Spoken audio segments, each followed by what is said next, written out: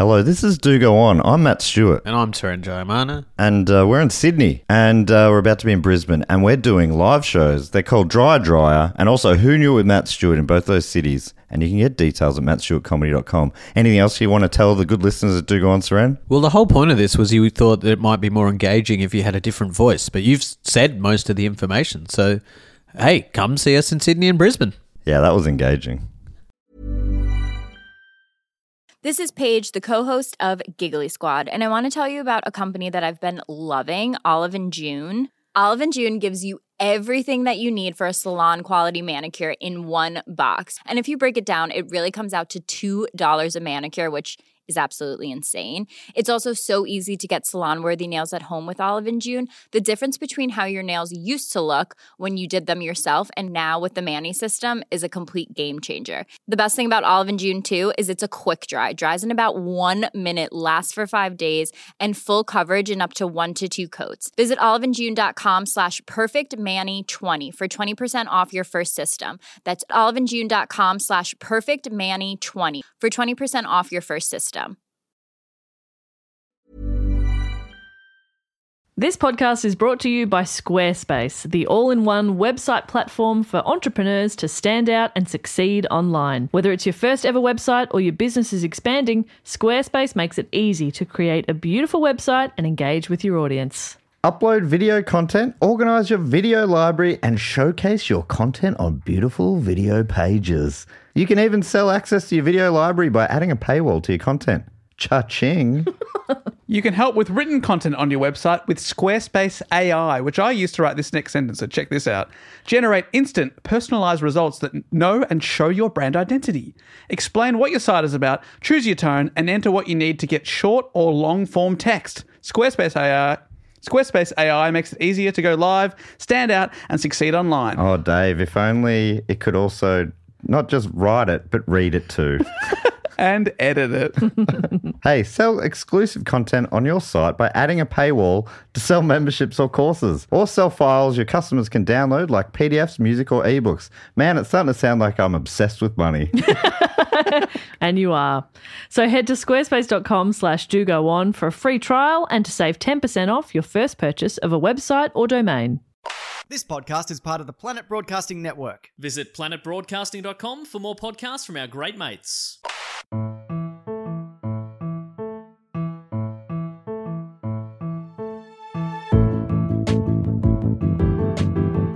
Hello and welcome to another episode of Do Go On. My name is Dave Warnicky, and as always, I'm sitting here with Jess Perkins and Matt Stewart. Hi, Dave. Hi, Jess. Hi, Matt. Hey, it's been a while since I've done that, and I think it's still adorable. When you said I'm like, oh, she knows it's annoying. Oh, no, she doesn't. She doesn't. I won't tell her. I don't have the guts. No, because it's adorable. Yeah. Well, if you want to see and hear us being adorable, sweet segue Amazing here. segue. Why don't you check out our web series that we've been putting out over the last few weeks, and there's still a few episodes to go. We've teamed up with the team at Stupid Old. It's on the Stupid Old channel on YouTube. And so far, there are 4 episodes out. And our 5th episode is coming out this week. And let's just sprinkle in and say it's a murder one. Mm-hmm. It's a little bit murdery. Yes. So that's pretty exciting. And I can't believe you guys look like that. It's something I keep thinking when I watch the episodes. It's weird to see your voices coming out of your mouths. It's not what I pictured. That's the thing. It's not what I had in my head. Isn't it funny? Because we see each other every week, but it's still, the camera changes. When I listen back to the podcast, as I do every week, big fan. Yeah. I still imagine you looking different. Yeah, like a dog, right? Yes. I picture dogs as well. I imagine you all played by Daniel Radcliffe. What a dog. Is he wearing a wig for me? Yeah, he's that good. Wow. He's that good. He wears a wig. Yeah, he's I committed. reckon if you had Daniel Radcliffe on a sexy weekend away, Yes. he'd wear a wig for you. Do you reckon? I reckon. What else do we have to talk about? Oh, we got a Patreon. Slightly less slick segue there from Matt. But yes, we do have a Patreon. If you want to hear, if one episode a week is not enough for you, well, we are now putting out 3 bonus episodes per month. Mm-hmm. If you want to sign up to there, as well as other stuff like you join our Facebook group just for patrons, which is a lovely place on the internet. There's not many of those left in the world. No, it's quite nice. You get pre-sale when we're doing live shows. if we ever get to do those That's again. right. A shout out on the show will thank you. All sorts of things. A newsletter. Anyway, but probably the biggest draw card we found is that we put out 3 bonus episodes per month.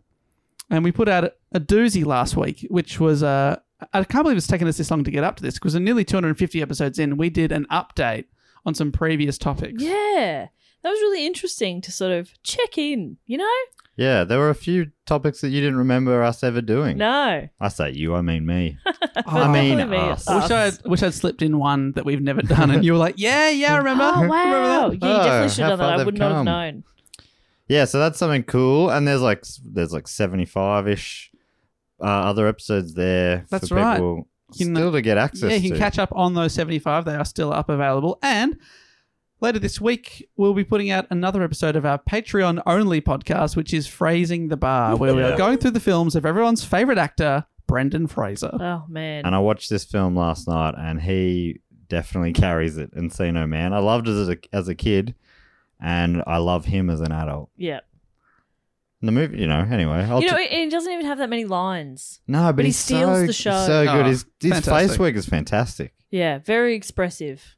Love that about him. Does great face comedy, which is my favourite kind of comedy. Agreed. Somehow he has less dialogue than the previous film where he had one line. But I love it. And you can check that out on our Patreon later this week at patreon.com/dogoonpod. That's right. But the way this show works is one of the three of us researches a topic, often been suggested by a listener. Then we go away and we deep dive into it. We surround it. We bathe in it. We lather up in the topic until we know it back to front, inside out. It gets inside of us. We get inside of it. Then we come back to the class and we tell everyone all about it. This week I'm the one who's been lathering up in history Wow. and bathing in it. You do look different. So yeah. that's... Yeah, have you shaved with history? Yeah. Wow, looks so good. So we normally get on a topic with a question. This week, I'm asking what I think is an easy question. I thought I'd make it real easy. So this will be a speed round. Who gets it? Real quick one, I I'm reckon. going to fucking kill you, Dave. Jess just gave me a real big evil. Which musical pioneer is known as the father of rock and roll, who is famous for songs such as Maybelline and Johnny Be Good? Little Richard? No. Chuck Berry. Yes. Oh, well done.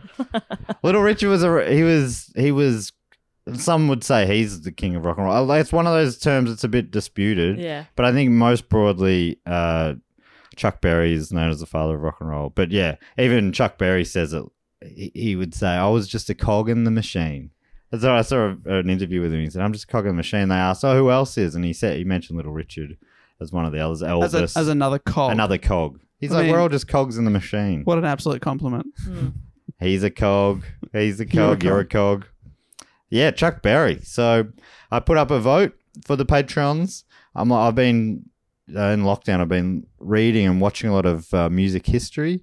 So I put up 3 music legends for the vote. Cool. Chuck Berry edged out Aretha Franklin by 3 votes, and she had about twice as many votes as Hank Williams, who was in a distant third. Wow. So hopefully I'll get to do all of them eventually anyway. But yeah, Chuck Berry just snuck ahead. It was one of those ones that took a few days, and it was neck and neck, and then he just snuck ahead by 3 solitary votes. There you go, the 3 power. solitary votes. That's not a thing.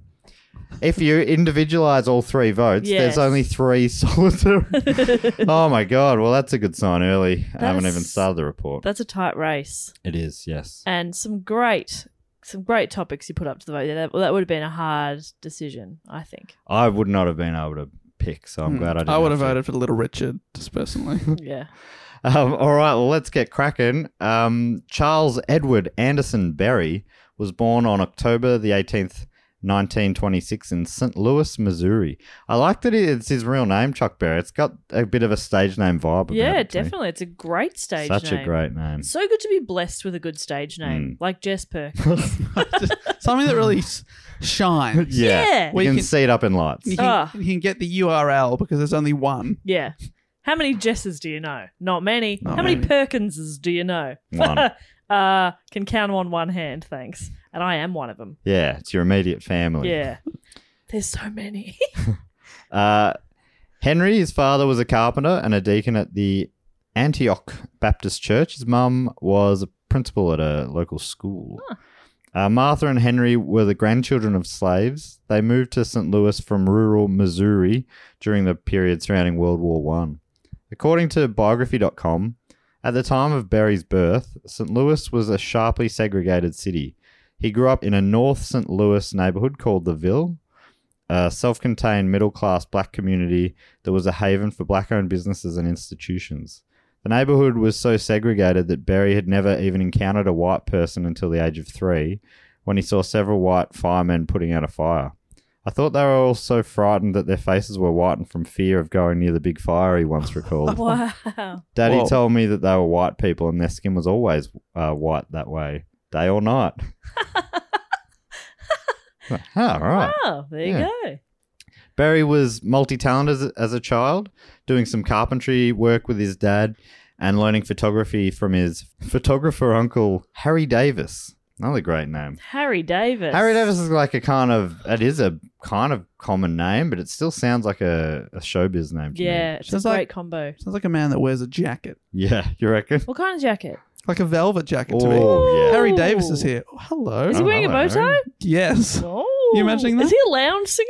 Yes. I'm thinking of Sammy Davis Yes. Jr. Junior. He started singing in the church choir when only 6 years old. At his high school talent show, Berry sang jazz musician Jay McShann's Confessin' the Blues, accompanied by a friend on guitar. I was also in the choir in primary school. Oh, yeah? Yeah, you got out of class to go to choir practice, so sign me up. Yeah, great. I was in the primary school choir as well. Were you? Yeah. Did you ever have a solo? Had a great time. I was once in a quartet. Oof, not a solo though, is it? Well, it's a So- solitary Four solitary. Both Matt and I, a couple of cogs in that joke. The student audience loved it, and it inspired Berry to learn the guitar. Cool. So he was just singing at that point, and then he's like, oh, I want to get in on that guitar action. The LA Times later wrote that he had eclectic musical interests and influences, from the blues of Muddy Waters and the swing of Count Basie to country and mainstream pop. But I've seen interviews with him later in life where he said he really loved big bands and Yeah.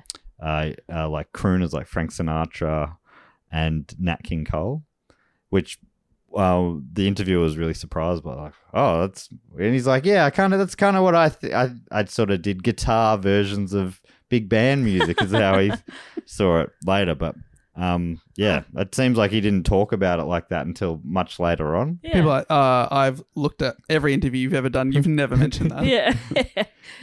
At 17, he bought his first car, a 1933 Ford, saying, it cost me $34. Man, it took me 3 months to pay for it. And I had to have some older friends sign for it because I was only 17. $34. Wow. I know it's all relative. I know it is. But it's still so mind-boggling to think of $34 for a car. I've spent more on a t-shirt. Yeah, that is wild. It was a 10-year-old car, I guess, at the time. Oh, yeah, okay. I mean, you spent more money on a single cocktail. Yeah, definitely. Have you? Yeah. Oh, yeah. If I did, They're ridiculous. Yeah. but it's the kind of thing, yeah, that would be, I would only ever pay that if I'd already ordered it. And then they said it. I'm like, oh, no. Yeah, I did not look at the price. I first. once got caught out in that I was on having some drinks with some people from work, and I'll get the next round. Oh, Let's take it up a notch. I went and got no. vodka Red Bulls No. for 4 of us, and it was $105 or something. And I'm like, get the credit card out. Oh, might have to shuffle some funds around for the budget this week. And I hate that. Have they already made the drink? yeah, they were. Oh, yeah. they've poured them. That's it. Yeah. And That's I all mean, I was locked in. I would have taken out a loan rather than had to go, actually, So hang that's on. stupid. There's only 4 of you. Please tell me you were having 2 each. No, that was one. One It each? was in Perth. I think they have a weird economy over there. That's fucked. It was while mining was still booming. Did they? Was the bartender fly in, fly out? Do they fly in, make your drink, and then go home? Yeah, they had to fly out, get the ingredients, and bring them back. That My is God. outrageous. What is it with you and vodka Red Bulls? When will you learn? Well, I've learnt now.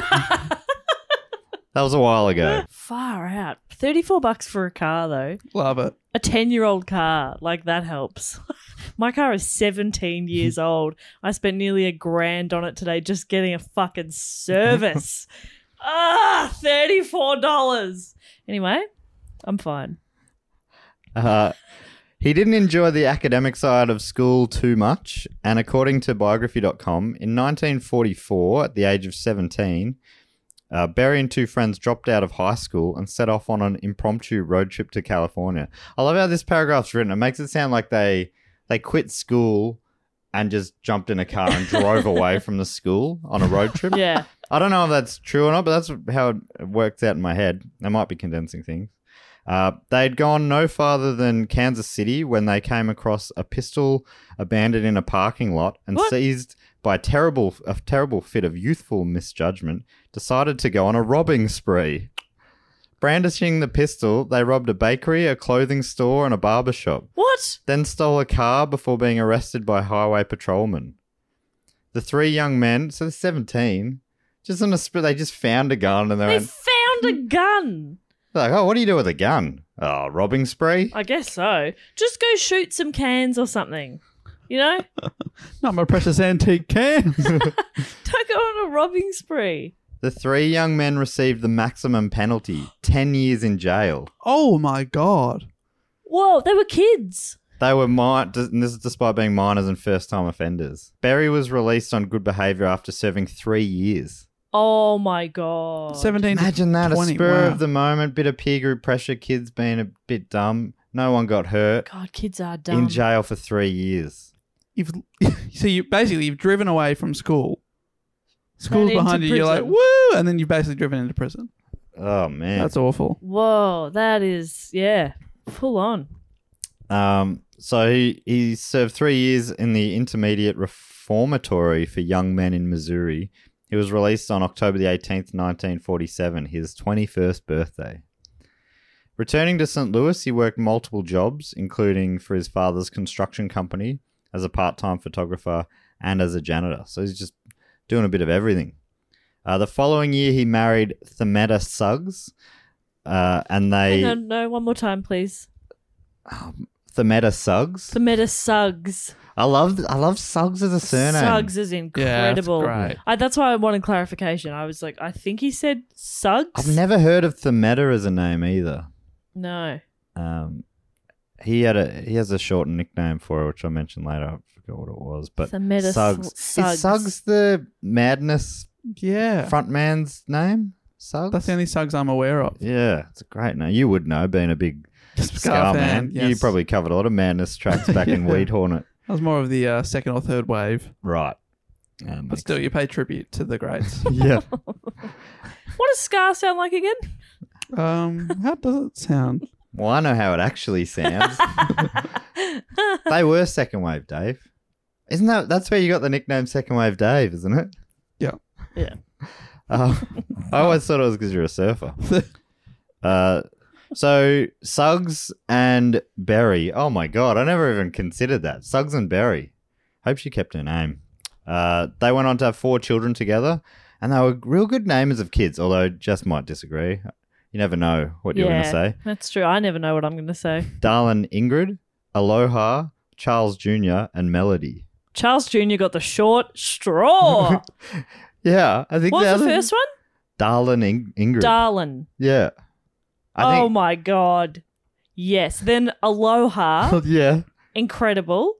And Charles then Jr. Charles Jr. So sorry, mate, but fuck you. You're in the bin. You suck.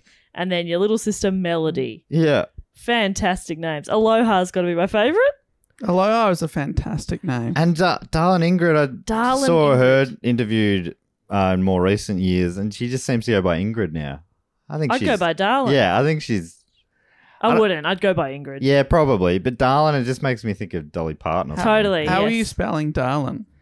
Darlin. That's Darlin. great. Is there an apostrophe or anything there? No, this should be. That's great. Yeah, this should be Darlin. Stylized with an apostrophe.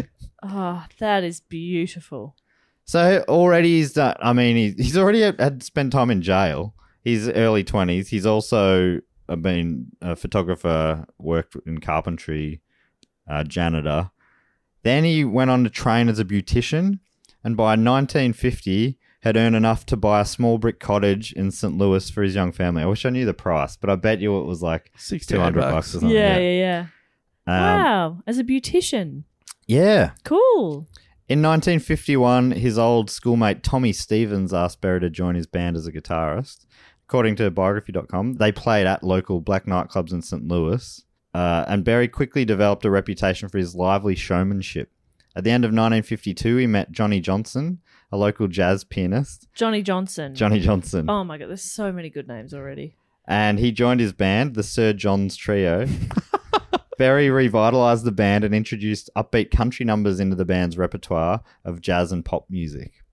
And I think for the most part, country music was a super white genre, especially back then. I think it still probably is relatively.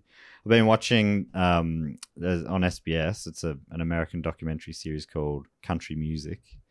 And it does paint that kind of picture. Even though it was quite influenced by a lot of black American music, it seemed to be mainly white performers. Yeah. I love it when they think of very creative names for TV shows and documentaries as well, like Country Music. Yeah. It's very good. It's good that they got some people into a room and just really nutted it out. But what's it about? Yeah. It's what it says on the bloody tin, that's for sure. Yeah, that's, bloody, we say what we mean. Berry started driving up to Chicago in search of a record deal. He'd make a few trips up there. And in early 1955, he met up with legendary blues musician Muddy Waters. You guys familiar with Muddy Waters? He's now known as the father of Chicago blues. Waters was a hugely influential artist. I kind of want to do a whole report on him. But one thing that sort of shows how influential he was on future bands, the Rolling Stones band and magazines are both named after his 1950 song Rolling Stone. I think even the magazine might have been partially named after that song and the Rolling Stones, but the Rolling Stones are named after the song. And then you've also got the Bob Dylan song Like a Rolling Stone. Yeah. There's a time there where if you wanted to be involved in rock and roll, you had to be a stone, you had to be rolling. Yeah. If you're a sedentary stone, get out of town. What are you playing? You got to be a rolling stone. You got to be rolling, rocking and a rolling. Anyway, Muddy Waters loved Berry's guitar playing, and he set up a meeting between Berry and Chess Records, who I think Waters had recorded with. A few weeks later, Berry wrote and recorded a song called Maybelline for Chess Records.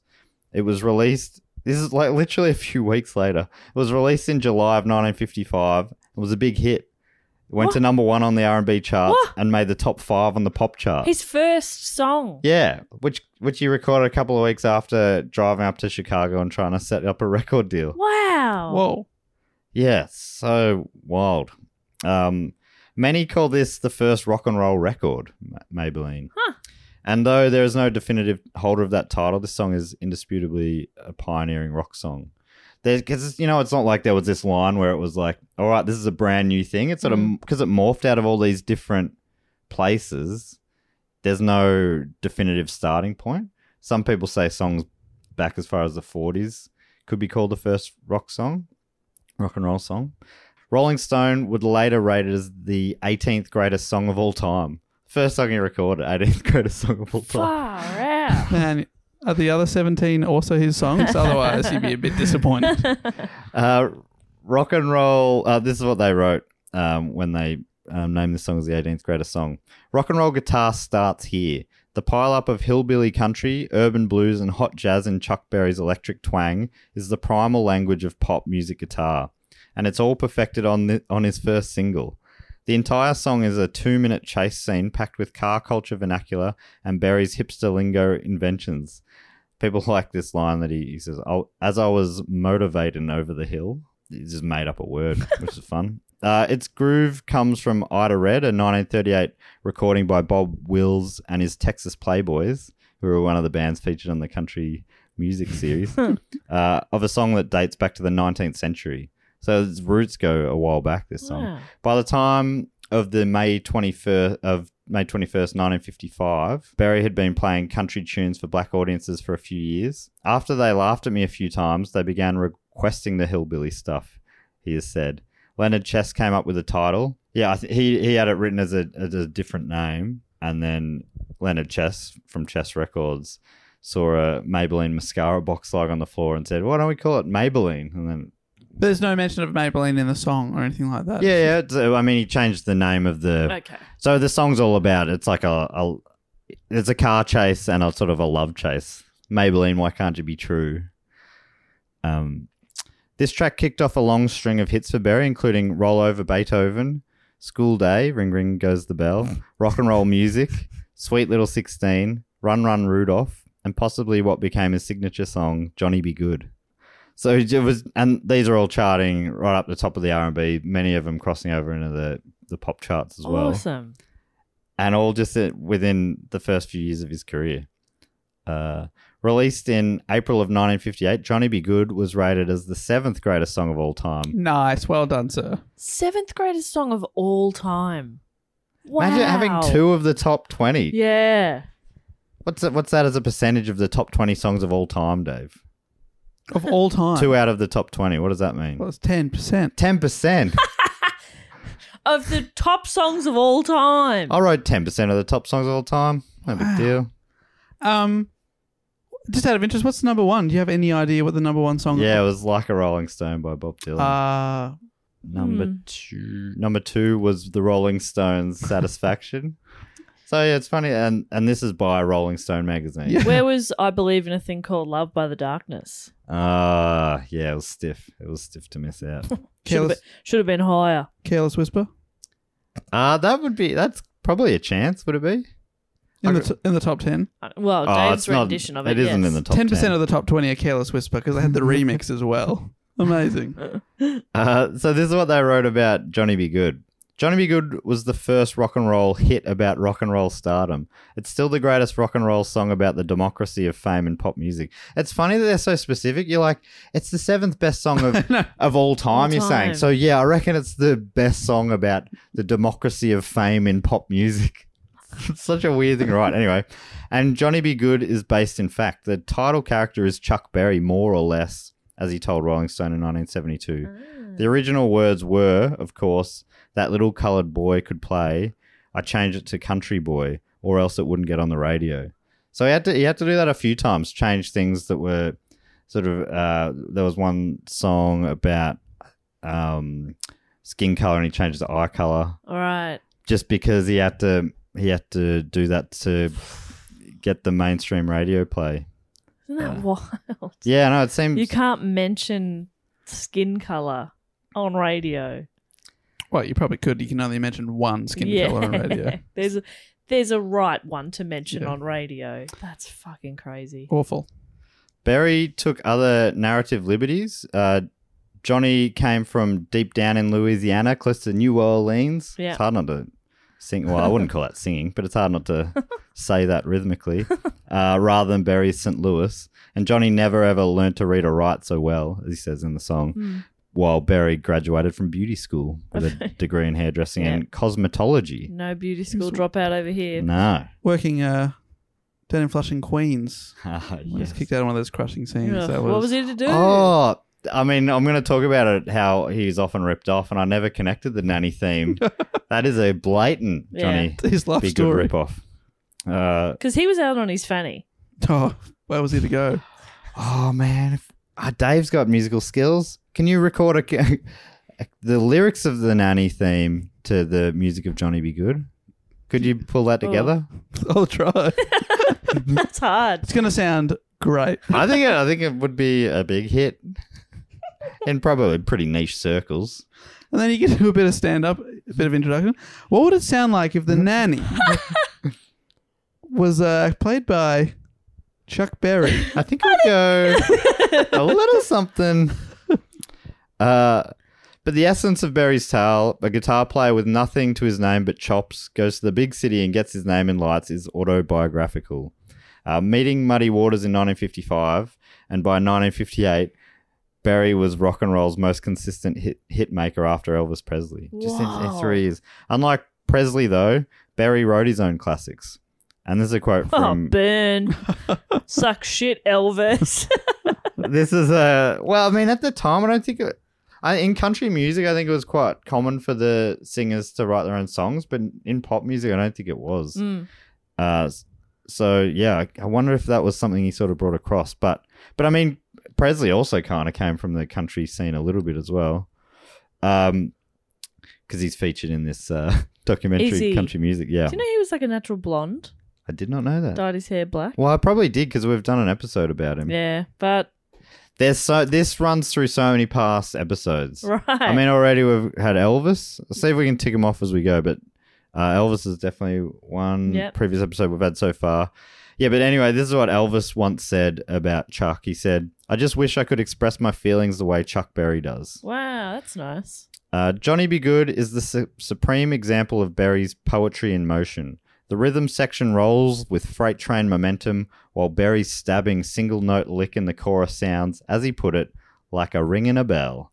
A perfect description of how rock and roll guitar can make you feel on top of the world. So that's what the Rolling Stone wrote about that song. That's nice. As well as Maybelline and Johnny B. Goode, Berry had a further 4 tracks in their 500 Greatest Songs of All Time list. What? So six altogether. More than 1%. Yeah, isn't that That wild. is actually crazy. Yeah, out of that many songs. Yeah. 500 of all time. Yeah. You wouldn't think that would be a hard list to narrow down, but it really is. Yeah. I can't think of 500 songs just off the top of my head, you know? I did my 100 last year. Yeah. Full time, and it was a process. Yeah, it is. And it would already have changed in the last 6 months.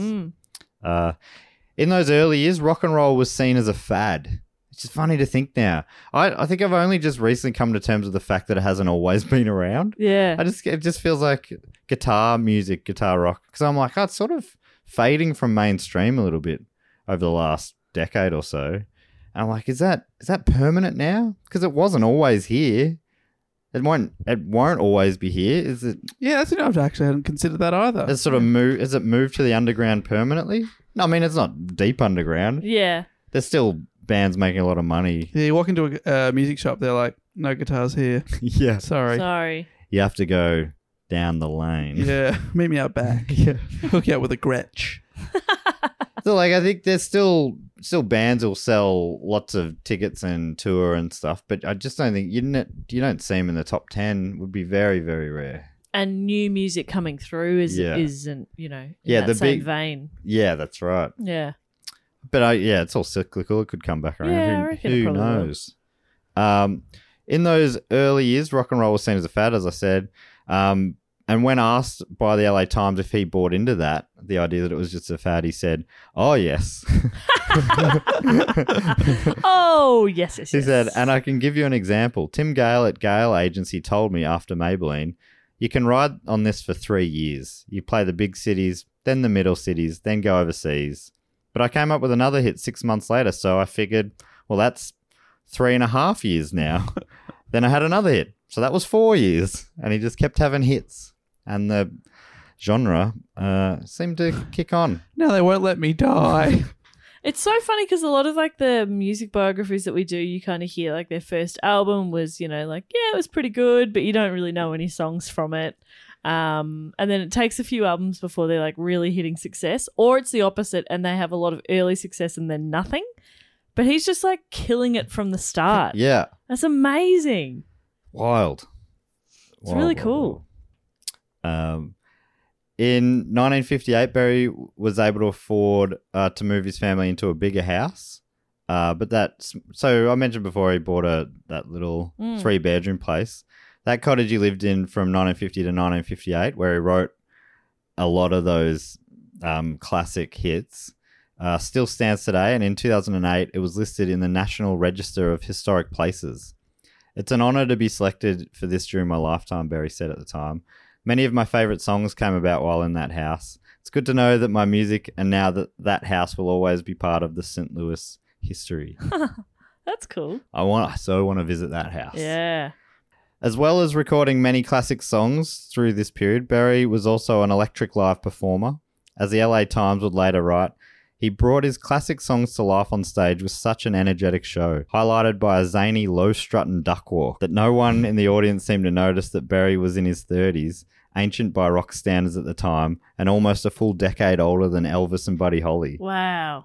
So in 1955, Maybelline, he was 29. He was your age. Yeah. So maybe that was part of the success. He'd done some stuff. So But- he'd worked so many different jobs. He and- looked great because he was a beautician. That's He true. looked 10 years younger than... That's he looked true. younger than Elvis. Yeah. Oh, yeah. Elvis looked like shit. Yeah, oh gosh. Yuck.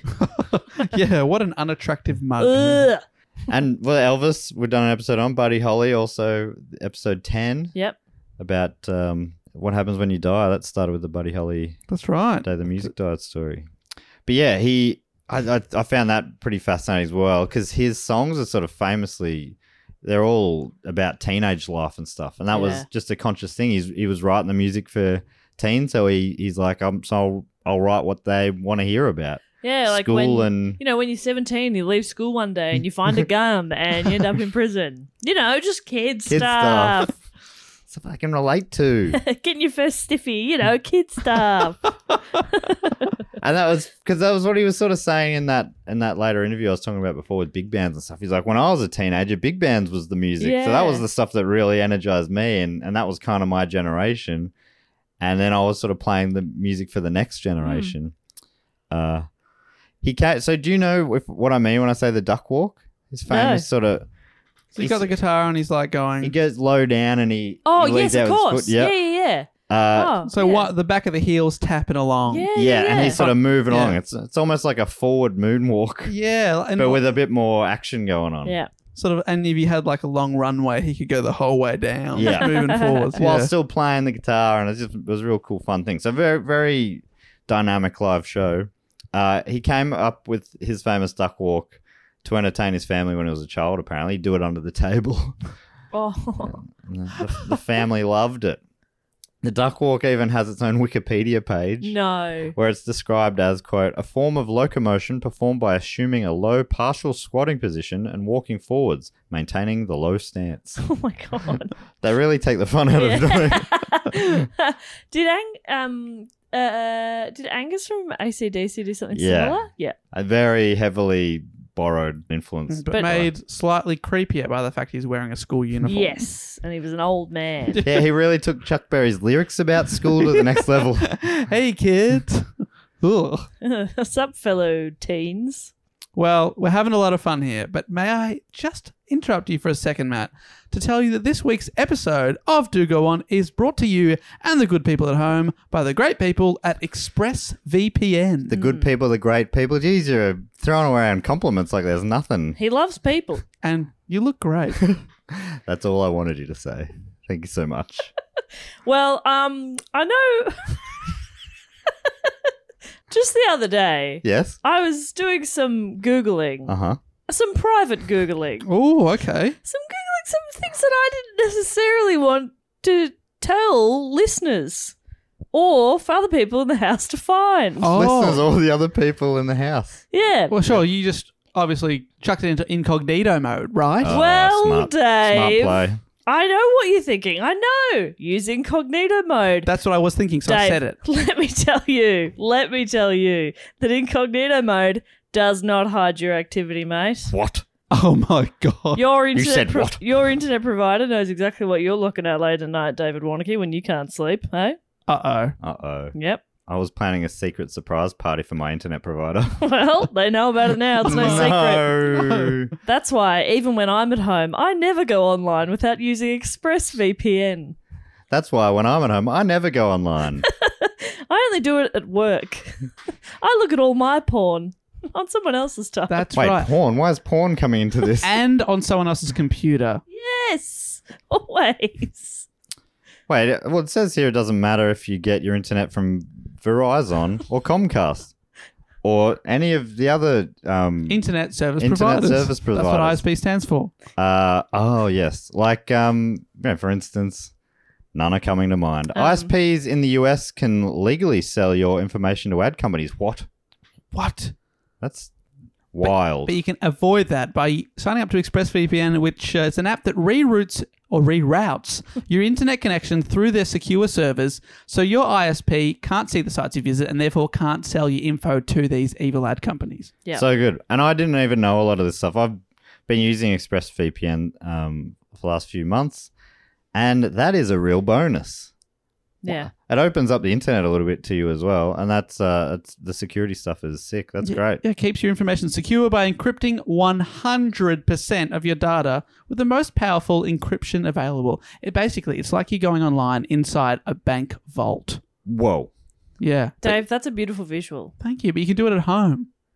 They can look at whatever you want inside your bank vault. So you can rob a bank without anyone knowing? Yeah.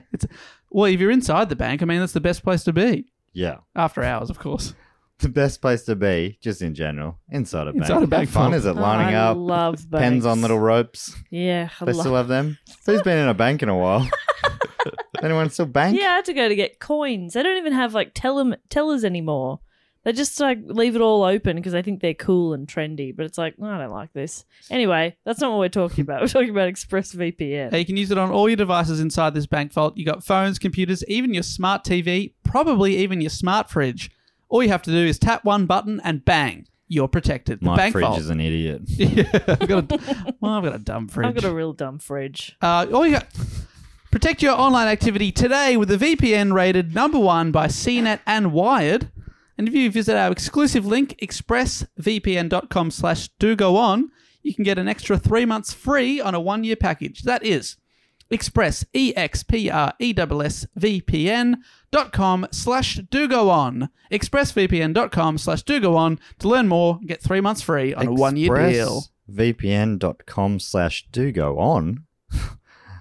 I'm going there right now. I'm going to get me a second VPN. A bank vault inside a bank vault. I'm going to double bag it, so to speak. Yeah, nice. Extra, can't be too safe. Should look into what that saying means. That's exactly what it means. Extra safe. Extra safe. Well, I used to work at a supermarket. They'd say double bag them, afraid of these cans falling out. Yep, that's the same thing. Quality sleep is essential. That's why the Sleep Number Smart Bed is designed for your ever-evolving sleep needs. Need a bed that's firmer or softer on either side? Helps you sleep at a comfortable temperature? Sleep Number Smart Beds let you individualize your comfort so you sleep better together. J.D. Power ranks Sleep Number #1 in customer satisfaction with mattresses purchased in-store. And now, save 50% on the Sleep Number Limited Edition Smart Bed for a limited time. For J.D. Power 2023 award information, visit jdpower.com/awards. Only at a Sleep Number store or sleepnumber.com. This podcast is brought to you by Squarespace, the all-in-one website platform for entrepreneurs to stand out and succeed online. Whether it's your first ever website or your business is expanding, Squarespace makes it easy to create a beautiful website and engage with your audience. Upload video content, organize your video library, and showcase your content on beautiful video pages. You can even sell access to your video library by adding a paywall to your content. Cha-ching. You can help with written content on your website with Squarespace AI, which I use to write this next sentence, so check this out. Generate instant, personalized results that know and show your brand identity. Explain what your site is about, choose your tone, and enter what you need to get short or long-form text. Squarespace AI makes it easier to go live, stand out, and succeed online. Oh, Dave, if only it could also not just write it, but read it too. And edit it. Hey, sell exclusive content on your site by adding a paywall to sell memberships or courses. Or sell files your customers can download like PDFs, music, or ebooks. Man, it's starting to sound like I'm obsessed with money. And you are. So head to squarespace.com/dogoon for a free trial and to save 10% off your first purchase of a website or domain. Right. Well, back to the show, Matt. So it sounds like most recording artists in the 50s were pretty badly ripped off by one-sided recording deals. I don't know why this is. I guess it's a kind of a burgeoning industry. People are keen to hit stardom. They want to be in the music industry, and there's some naivety around it, I guess. So it sounds like during the 50s, everyone was just ripped off. I think Elvis was pretty famously ripped off a lot. That happened with Berry a fair bit, but according to the LA Times, Berry made more money than most 50s performers because he had so many hits and he was in constant demand as a live act. Wow. Besides, he gained a reputation as a hard-nosed businessman. That's all that beauty school training. Yeah. You know, so much of that is also running your own beauty business. So, you know, you learn how to balance the books. You got to. And you know what? You learn the value of your work and you learn to charge that, you know? And so I think it's great that he has that experience to go into being a rock star. Uh-huh. In 1958, Berry opened a club in the predominantly white business district in downtown St. Louis. So he's doing pretty well. He's starting to make some investments. His club was seen as controversial, though, as it had a racially mixed clientele. Berry later remembered that things were made difficult for him and the club, saying, "They made us paint the walls, fix the pipes, made us do all kinds of fire protection, but I knew why. I wasn't wanted on Grand Avenue. I was the instigator." He was seen as being the one who was changing things up. This is a white neighborhood, so the way I read that, I was like they were making all these just stringent sort of council jump through these hoops, make it difficult. Yeah, which sucks. Breaking pipes and saying, well, you need to get those pipes fixed. but that's fine. Yeah. Oh no, What a nightmare. Yeah. Yes. Throughout this time, he was also touring constantly while releasing his, regular stream of hit records. Then on December 23rd, 1959, his career was suddenly halted when he was arrested in his hometown of St. Louis, Missouri, charged with violating the Mann Act. M-A-N-N, Mann Act. According to Heavy.com, this is a federal law which makes it illegal to engage in the transportation of an individual for prostitution or debauchery or for any other immoral purpose. It was intended to crack down on human trafficking and prostitution, but in a number of cases it was used to target high-profile black men. Boxer Jack Johnson was also charged with violating the Mann Act in a case that was highly racially motivated. The only thing they have to try and prove is that you've just crossed the state line with someone underage. Anyway, so they don't have to actually prove anything illegal happened. The illegal thing was crossing the state lines. Heavy goes on. While performing on the road, Berry had met a 14-year-old waitress, Janice Noreen Escalante. According to Berry, she told him she was 21. And he invited her to come work at his nightclub in St. Louis. However, she was fired from the club after only a few weeks. Berry said he fired her because she came onto him at work. According to the book American Legends, The Life of Chuck Berry, it didn't help Berry's case that Escalante had a background in prostitution, 14-year-old with a background in prostitution. And some first-hand accounts suggest that he was flirting with her on the road, something that Berry vehemently denied. Not long after she was fired, Escalante was arrested on charges of prostitution. She told the police about her working situation with Berry, and this led to his arrest. At the conclusion of a 2-week trial, Berry was sentenced to 5 years in prison. What? He appealed, arguing that the judge was racist and biased against him. The jury in the case also consisted entirely of white men. Berry's appeal was successful, but in the second trial he was convicted again, this time to 3 years in prison. He appealed a third time, and in the end Berry spent 1.5 years in prison. His second stint in prison. During this time, his club bandstand was closed down. The Heavy article also quotes Berry biographer Bruce Pegg as saying that during the trial, quote, "Every witness that got on the stand, when they identified someone, the judge would interrupt and say, 'Was that a white man or a black man?' attempting to remind the jury at every turn that they needed to view the events through the lens of race." That was the judge. That was the judge, yeah. Right. Just so kind of blatant by the sounds of it. And if what he thought they were trying to do was have his business shut down, that they were successful, and they sent him to jail.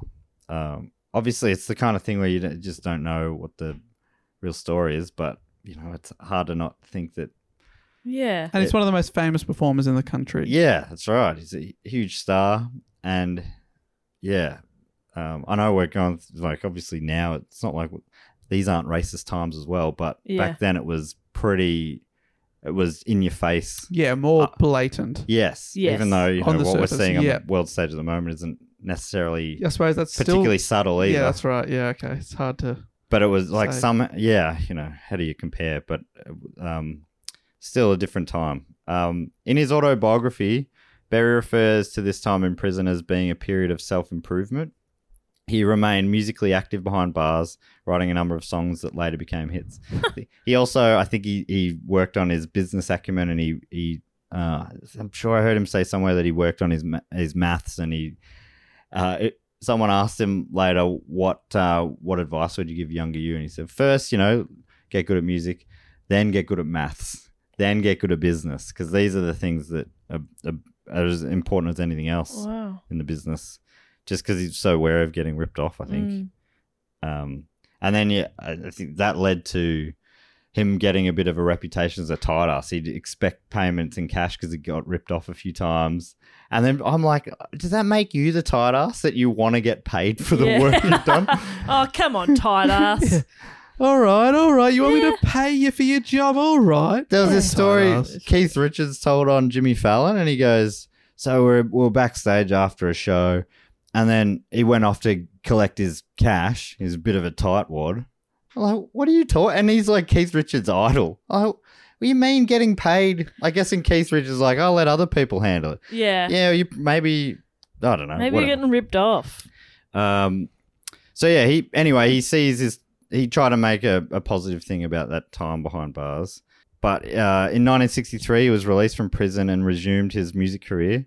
While behind bars, his legacy was kept alive by the bands who were influenced by him, perhaps most notably the Beatles, but the Rolling Stones and all these rock bands had come out, especially from England and the British invasion.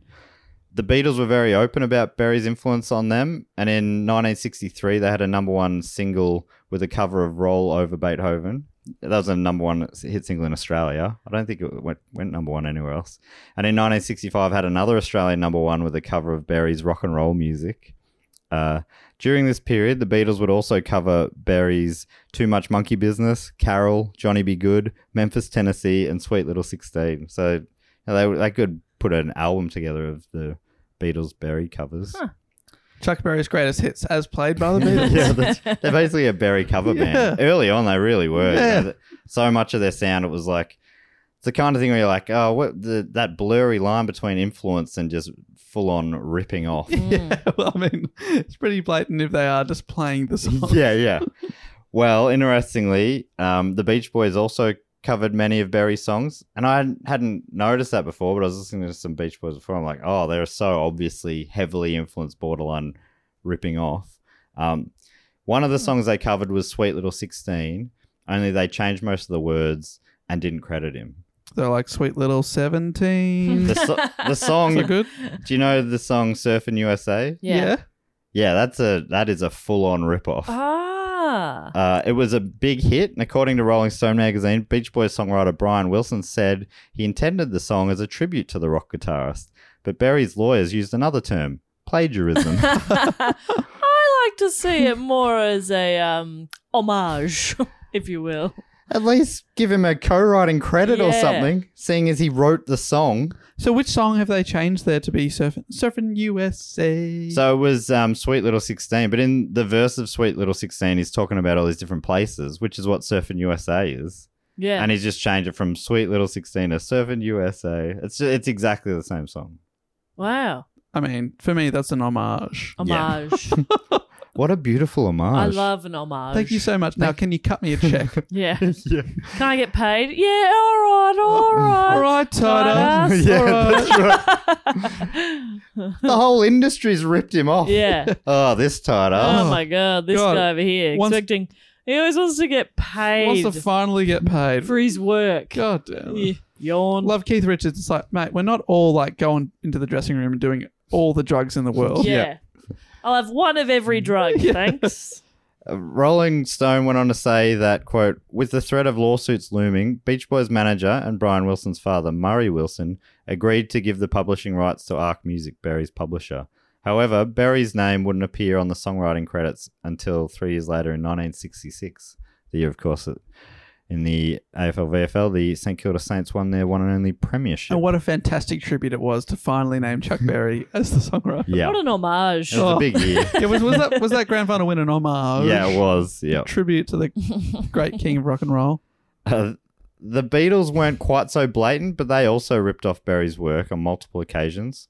According to Rolling Stone, on I Saw Her Standing There, which kicked off the Fab Four's debut album, the swipe was the bass line from Chuck Berry's I'm Talking About You, released only a couple of years earlier.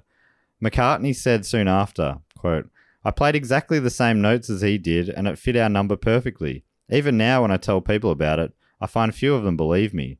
Therefore, I maintain that a bass riff doesn't have to be original. Which I find an interesting takeaway Yeah, there. interesting. I mean, If you get away with it, you It's could fun. say it is basically in their band 1/4 of the music. yeah. It's I've only ripped off one part of his song. this guy that we love. Yeah. And it's not that I've changed it slightly or I've been inspired by it. I'm doing the exact same thing. But I mean, it's not the same. Well, it is, Paul. It is. Yeah, it's weird. It's like it's funny that it's just a different time thing. You hear it a bit with like generationally with comedy as well, where like a few decades back now, people would just steal jokes and be like, and they'd be like, "Oh, you should see that as a compliment." Now that that's obviously not the case anymore, but there was a Now you'd be cancelled. yeah. Perhaps more famously, the John Lennon penned "Come Together" rips off Berry's "You Can't Catch Me." From Rolling Stone again. When Lennon played an early version of Come Together for the other Beatles, McCartney pointed out that it was very similar to Chuck Berry's 1956 single You Can't Catch Me. McCartney said, John acknowledged it was rather close to it. So I said, well, anything you can do to get away from that? So they slowed it down and McCartney added a swampy bass line. He added an original bass line. to this one. Swampy. Yeah. Nice. A swampy bass line. What's a swampy? How do Walking you... through a swamp. Quong, quong, quong, Sludgy. Quong, quong, quong, quong, as you walk through the swamp. Yeah, it sounds like that. Swamp. Sounds like blowing into one of those clay pots. Did I say you could stop? The lyrics, however, so they've slowed it down. Obviously, Yeah. they've totally changed the Swampy song. bass line. They've changed Great. the tempo. Swamped it up. So add the swamp.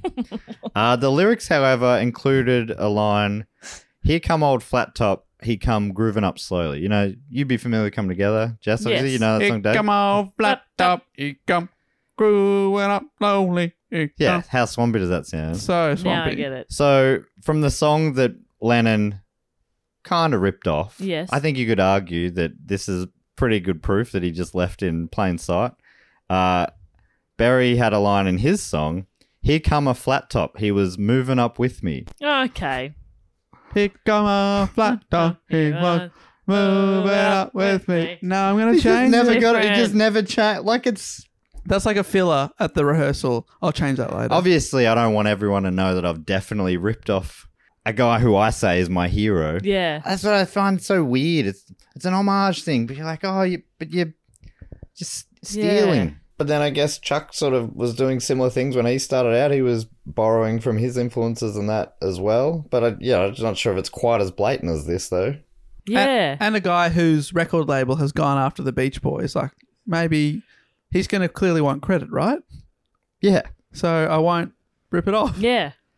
In an interview, Lennon acknowledged the song's source, which proved inconvenient when Morris Levy, Music World Heavy and publisher of You Can't Catch Me, sued Lennon in 1973. Well, that's the other thing. I think some of those Berry deals meant that he didn't really have control of some of those songs as well. That resulted in a sequence of suits and countersuits, but the bottom line was that Lennon agreed to cover 3 songs owned by Levy, which he did, a straight-up cover of You Can't Catch Me, which is, So what he did was he sped up Come Together, took out a bit of the swamp, and then slightly changed the lyrics back. And he also did 2 different versions of Lee Dorsey's Ya Ya. What a weird deal. Yeah. All right, I've been busted basically covering one of your songs. Now I have to cover 3 of your songs. Yeah. So I guess it's like we'll make money back that way Yeah, 'cause rather than they're just like, you paying for You're a it. big artist, so whatever you make will sell. Yeah. There seem to be no hard feelings between Lennon and Berry, though. they met for the first time. This is something people talk about Barry as he was like a real bitter and grumpy guy. He changed a lot after coming out of jail, which I'll mention soon, they say. But I don't know. Everything I see of him, I'm like, he seems fun and nice and lovely. So there's a video, I'll link it in the show notes of an interview. It was a real nice interview from like the 70s. And there's only one comment on it. And it's like, great singer, but what an ego. I'm like, and I replied to him, I'm like, he seems so humble in this interview. I don't understand. It's just so strange. Oh, and you've fallen for their trap. You engaged. You engaged. No, but that comment had like 80 likes.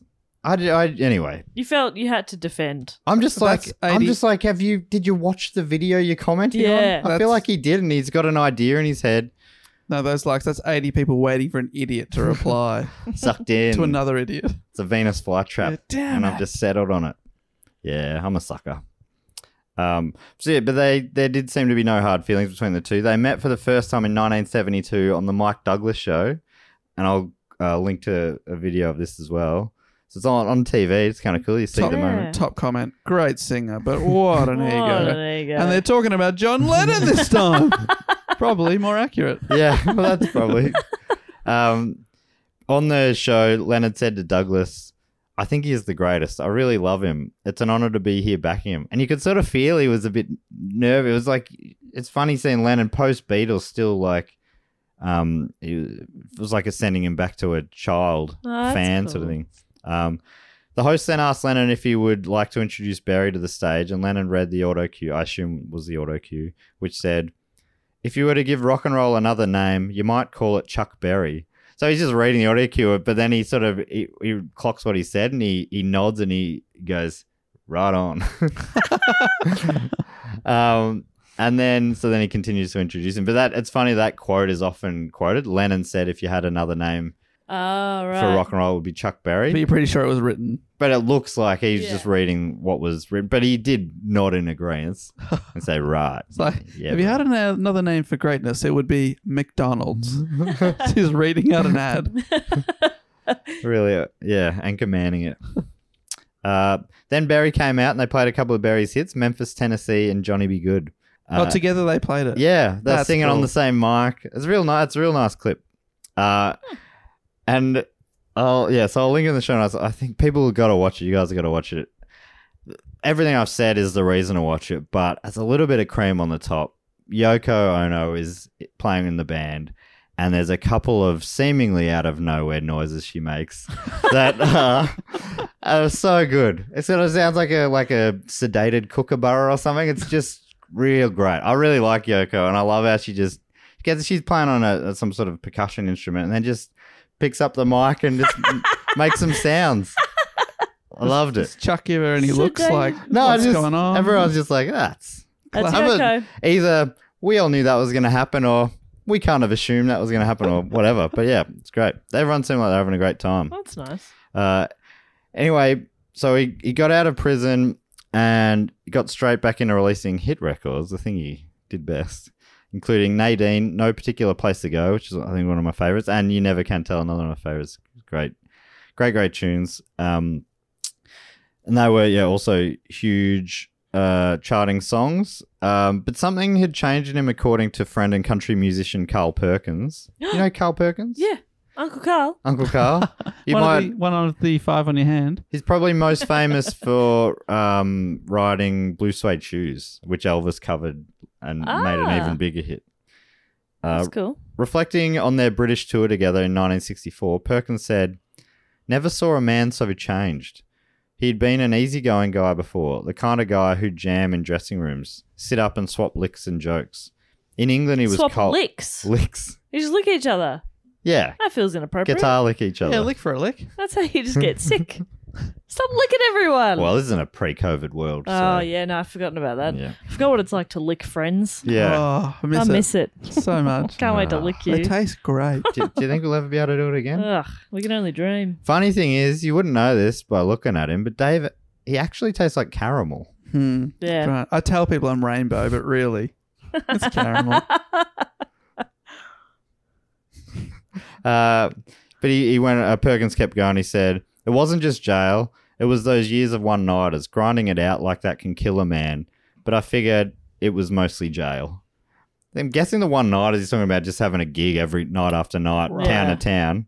It's like, could have been those one-nighters also take it out of it. But yeah, probably mostly jail. It's probably, do you know what I reckon? It's probably mostly the jail part. In the jail? Could be. Because that was exactly when I saw the difference. Yeah, but also, just as you get older, things change, Gigging, and maybe lot of stuff gigs. was hard at home. It's probably jail. It's probably the jail part. Watching a bunch of live clips and interviews from him at this time, he always seems fun and happy and generous as an interviewee. So I don't know, but obviously, but it honestly, what an ego. But it does sound like people talk about the ego and the bitterness and all that, and I just haven't seen it. But maybe I haven't been watching the right clips. Even though there was this one that's meant to be a famous argument between him and Keith Richards in a documentary that was made, and they're like, really caught a pretty angry moment. I'm like, they're putting that. You watch it, and they're sort of, they look like they're acting like Jerry Seinfeld. Sort of, they're playing it up a little bit. Yeah, right. I might be wrong. And I apologize if I am. Well, I'll just say, you think maybe I've been watching the wrong clips. It's like you've watched a clip that someone says, what an ego. And you're like, what are you talking about? Yeah. There's no ego there. I'll show it to you after we record. I'll be curious to see.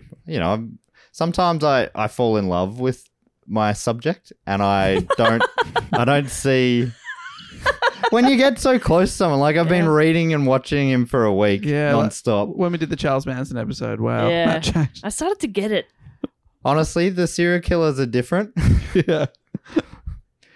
In 1972, he released a cover of Dave Bartholomew's novelty song, My Ding-a-Ling. A song on face value about a little bell toy, but full of phallic double entendres, which made it a little controversial. Reading about this song helped me finally get an old Simpsons reference where a kid starts singing My Ding-a-Ling. And then Skinner comes out and he says, this act is over. And grabs him. I want you to play with my ding-a-ling. But anyway, this cover topped the charts in America and remains his only US #1 hit. A silly cover of a novelty song. It's so weird. So he was just doing it for fun, presumably. I don't know. I don't know. Such a bizarre quirk that's his big hit, even though it's not. But if you just go off the charts.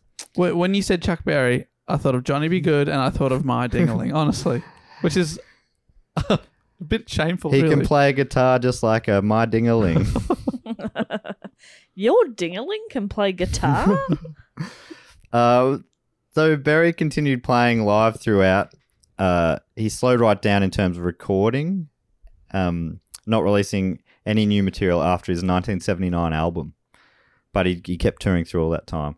Someone I don't think I've written about, but he would tour basically solo, and then in each town a local band would back him. Oh, wow. Normally they wouldn't talk too much about the set lists and stuff, and they'd sort of just have to watch him for the changes sort of stuff. And that led to pretty inconsistent shows, depending on the band. Yeah, it would do, yeah. I think apparently Bruce Springsteen was in one of these bands in his early days. Wow. I guess when he came to New Jersey. And this is another thing that proves to some people that he's a tight ass. He didn't have to pay a touring band. He said it wasn't necessarily that. He did like just keeping it loose on stage, but he also didn't like touring with bands and their sort of debaucherous lifestyles, drinking and all that sort of stuff.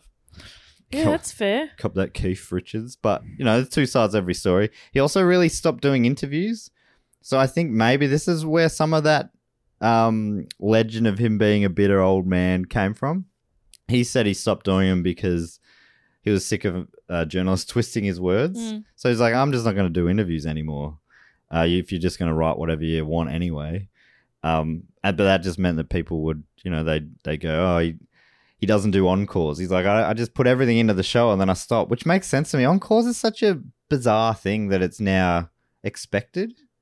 But it feels like the show's incomplete without one. But it's so manufactured, it's kind of dumb. Yeah. And how awkward is it when the crowd doesn't really want it and they're like, come on, you want to... Encore. We haven't played our big song yet.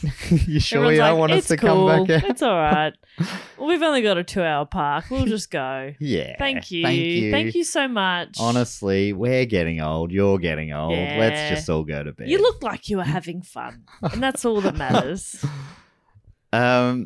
Many of the bands he inspired would go on to make a lot more money than him, which is a pretty brutal thing about all of this. Often whilst borrowing from his style or straight up ripping him off, as I talked about before.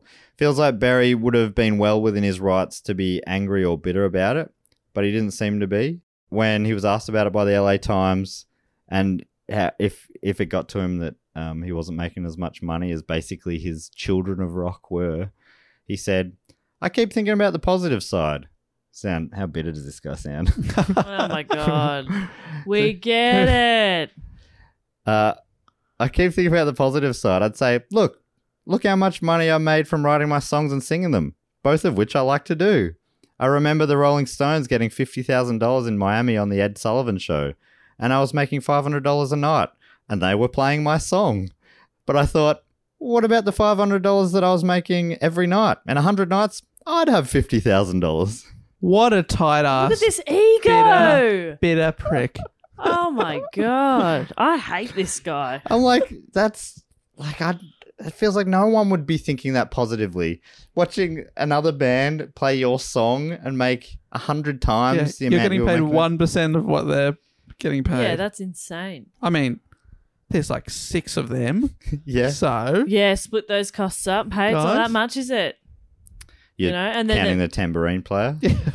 yeah, well, 1/6 should go to the tambourinist. and they've got a manager and roadies and, ugh. Yeah, they probably flew around with the whole same band all the time. Ugh. He didn't have these kind of overheads to worry about. Yeah, $500 actually was. I mean, he's doing very well. I don't know. These are the kind of quotes I'm like, what a bloody legend. Mm. I kind of was hoping he'd be like, yeah, it's fucking not right. Yeah, And I would have been like, you're Yeah. right. It is fucking not right. But he's like, I I got to play music. I loved it. love music.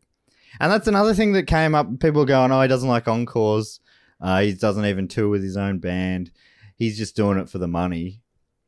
Because it's all keeping costs down.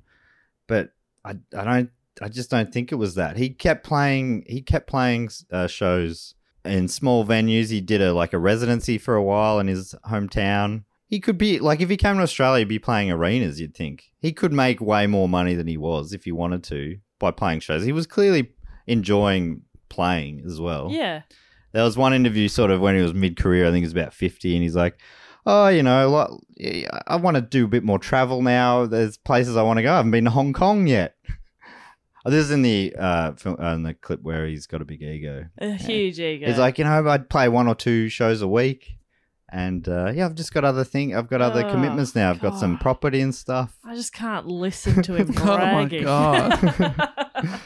Oh, it's insufferable. How about you list more places you haven't been? Yeah. Wow. God. He's always talking about places he hasn't been. Shut up. He also, maybe one of the things that people seem to think maybe comes across as a bit ungrateful, he would say whenever he got awards and stuff and people asked, what do they mean to you? He's like, it doesn't really mean anything to me.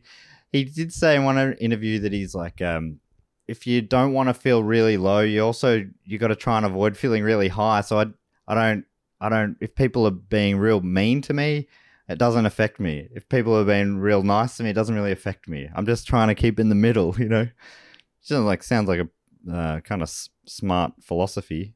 But in the accolades never stopped for him. While he was making the hits, the accolades were selling records and being super influential. And then after he stopped making albums necessarily, although he was still active, the Lifetime Achievement type stuff started rolling in. In 1985, he received the Grammy Lifetime Achievement Award.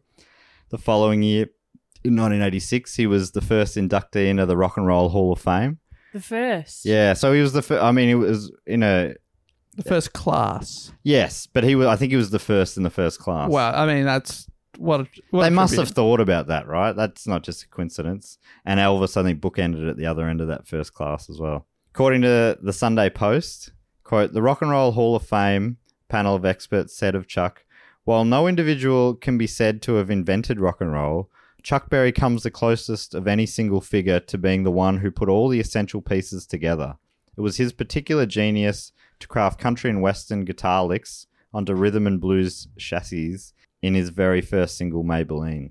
When introducing Berry into the Rock and Roll Hall of Fame, Keith Richards of the Rolling Stones said, "It's very difficult for me to talk about Chuck Berry because I've lifted every lick he ever played. This is the man that started it all."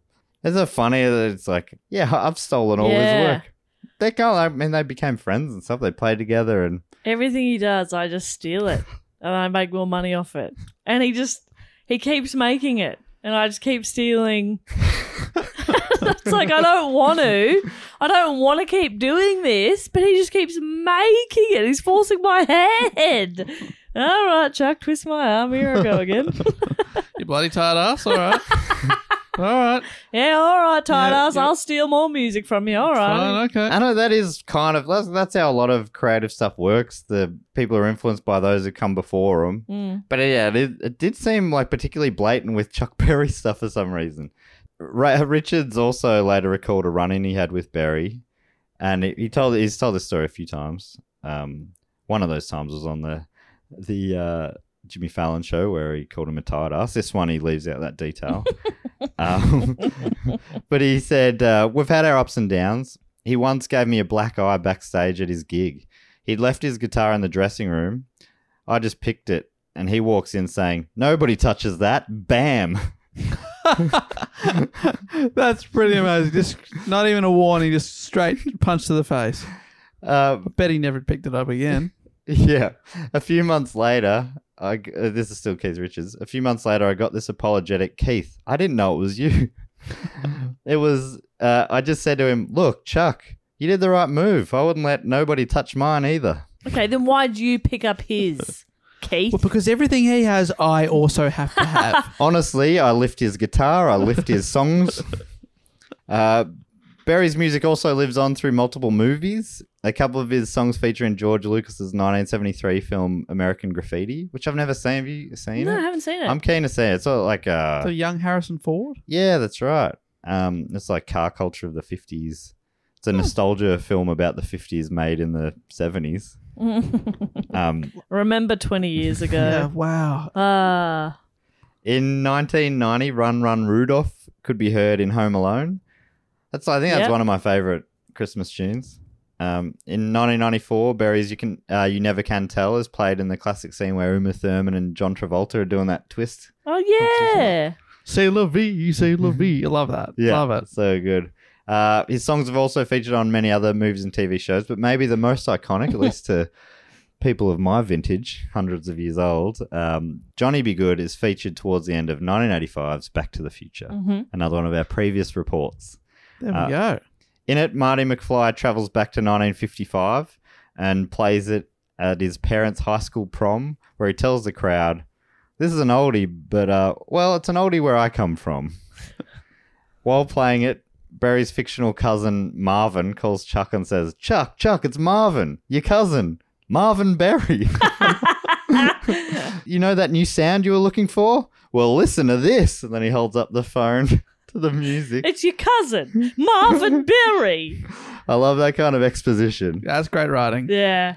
But I also, and this has been noted a lot of times, it basically suggests that a white man wrote this classic Chuck Berry song. And he stole it. But it's a weird loop because also, obviously, Marty McFly only heard it because Chuck Berry had written it. Yeah. Time, huh? Oh, that's crazy. That'll break your brain thinking about that. It hurts. And something I didn't realize, I always assumed, obviously Berry must release that song in a few years, and it's one of his early hits. But that year when that movie's set, he's just released Maybelline. He's already done that sound, Marvin. All right? Yeah. That new sound you've already released. Yeah. You know how you just invented rock and roll? Well, here's some rock and roll. Here's another guy doing it. Has he ripped you off, actually? I think that's going to be a problem for you.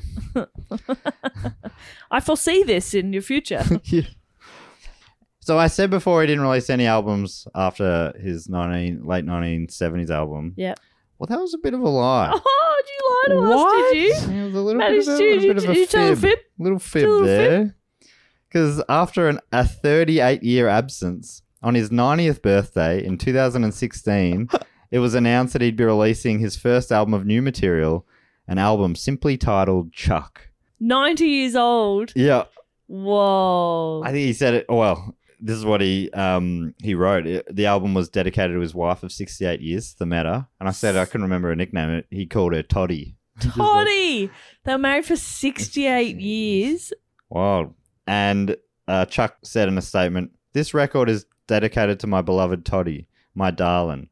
I'm growing old. I've worked on this record for a long time. Now I can hang up my shoes." Toddy is such a good nickname. Great nickname. Toddy. I've listened to this album quite a bit. It's really good. Wow. I love it. I think, it's like a chunk, like, because you got maybe some slightly more modern production and stuff.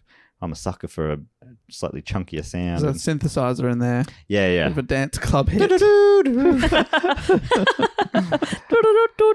he then there's cowbell too. It's very confusing, but it works. And then, there's classic Chuck Berry sounding songs, but he plays a bunch of different stuff. I mean, if you listen to all his hits, but he released a lot of songs, and his style does vary quite a bit. And this album's like quite a good overview of that, I think. And he's still singing quite well at 90. Yeah, That's sounding amazing. great. Sadly, though, between the announcement of the album's and the album's release on March the 18th, 2017, Berry passed away at the age of 90. Oh, As we know, all good things must come to an end, and 90 is obviously a super good innings. great innings. 68 years married.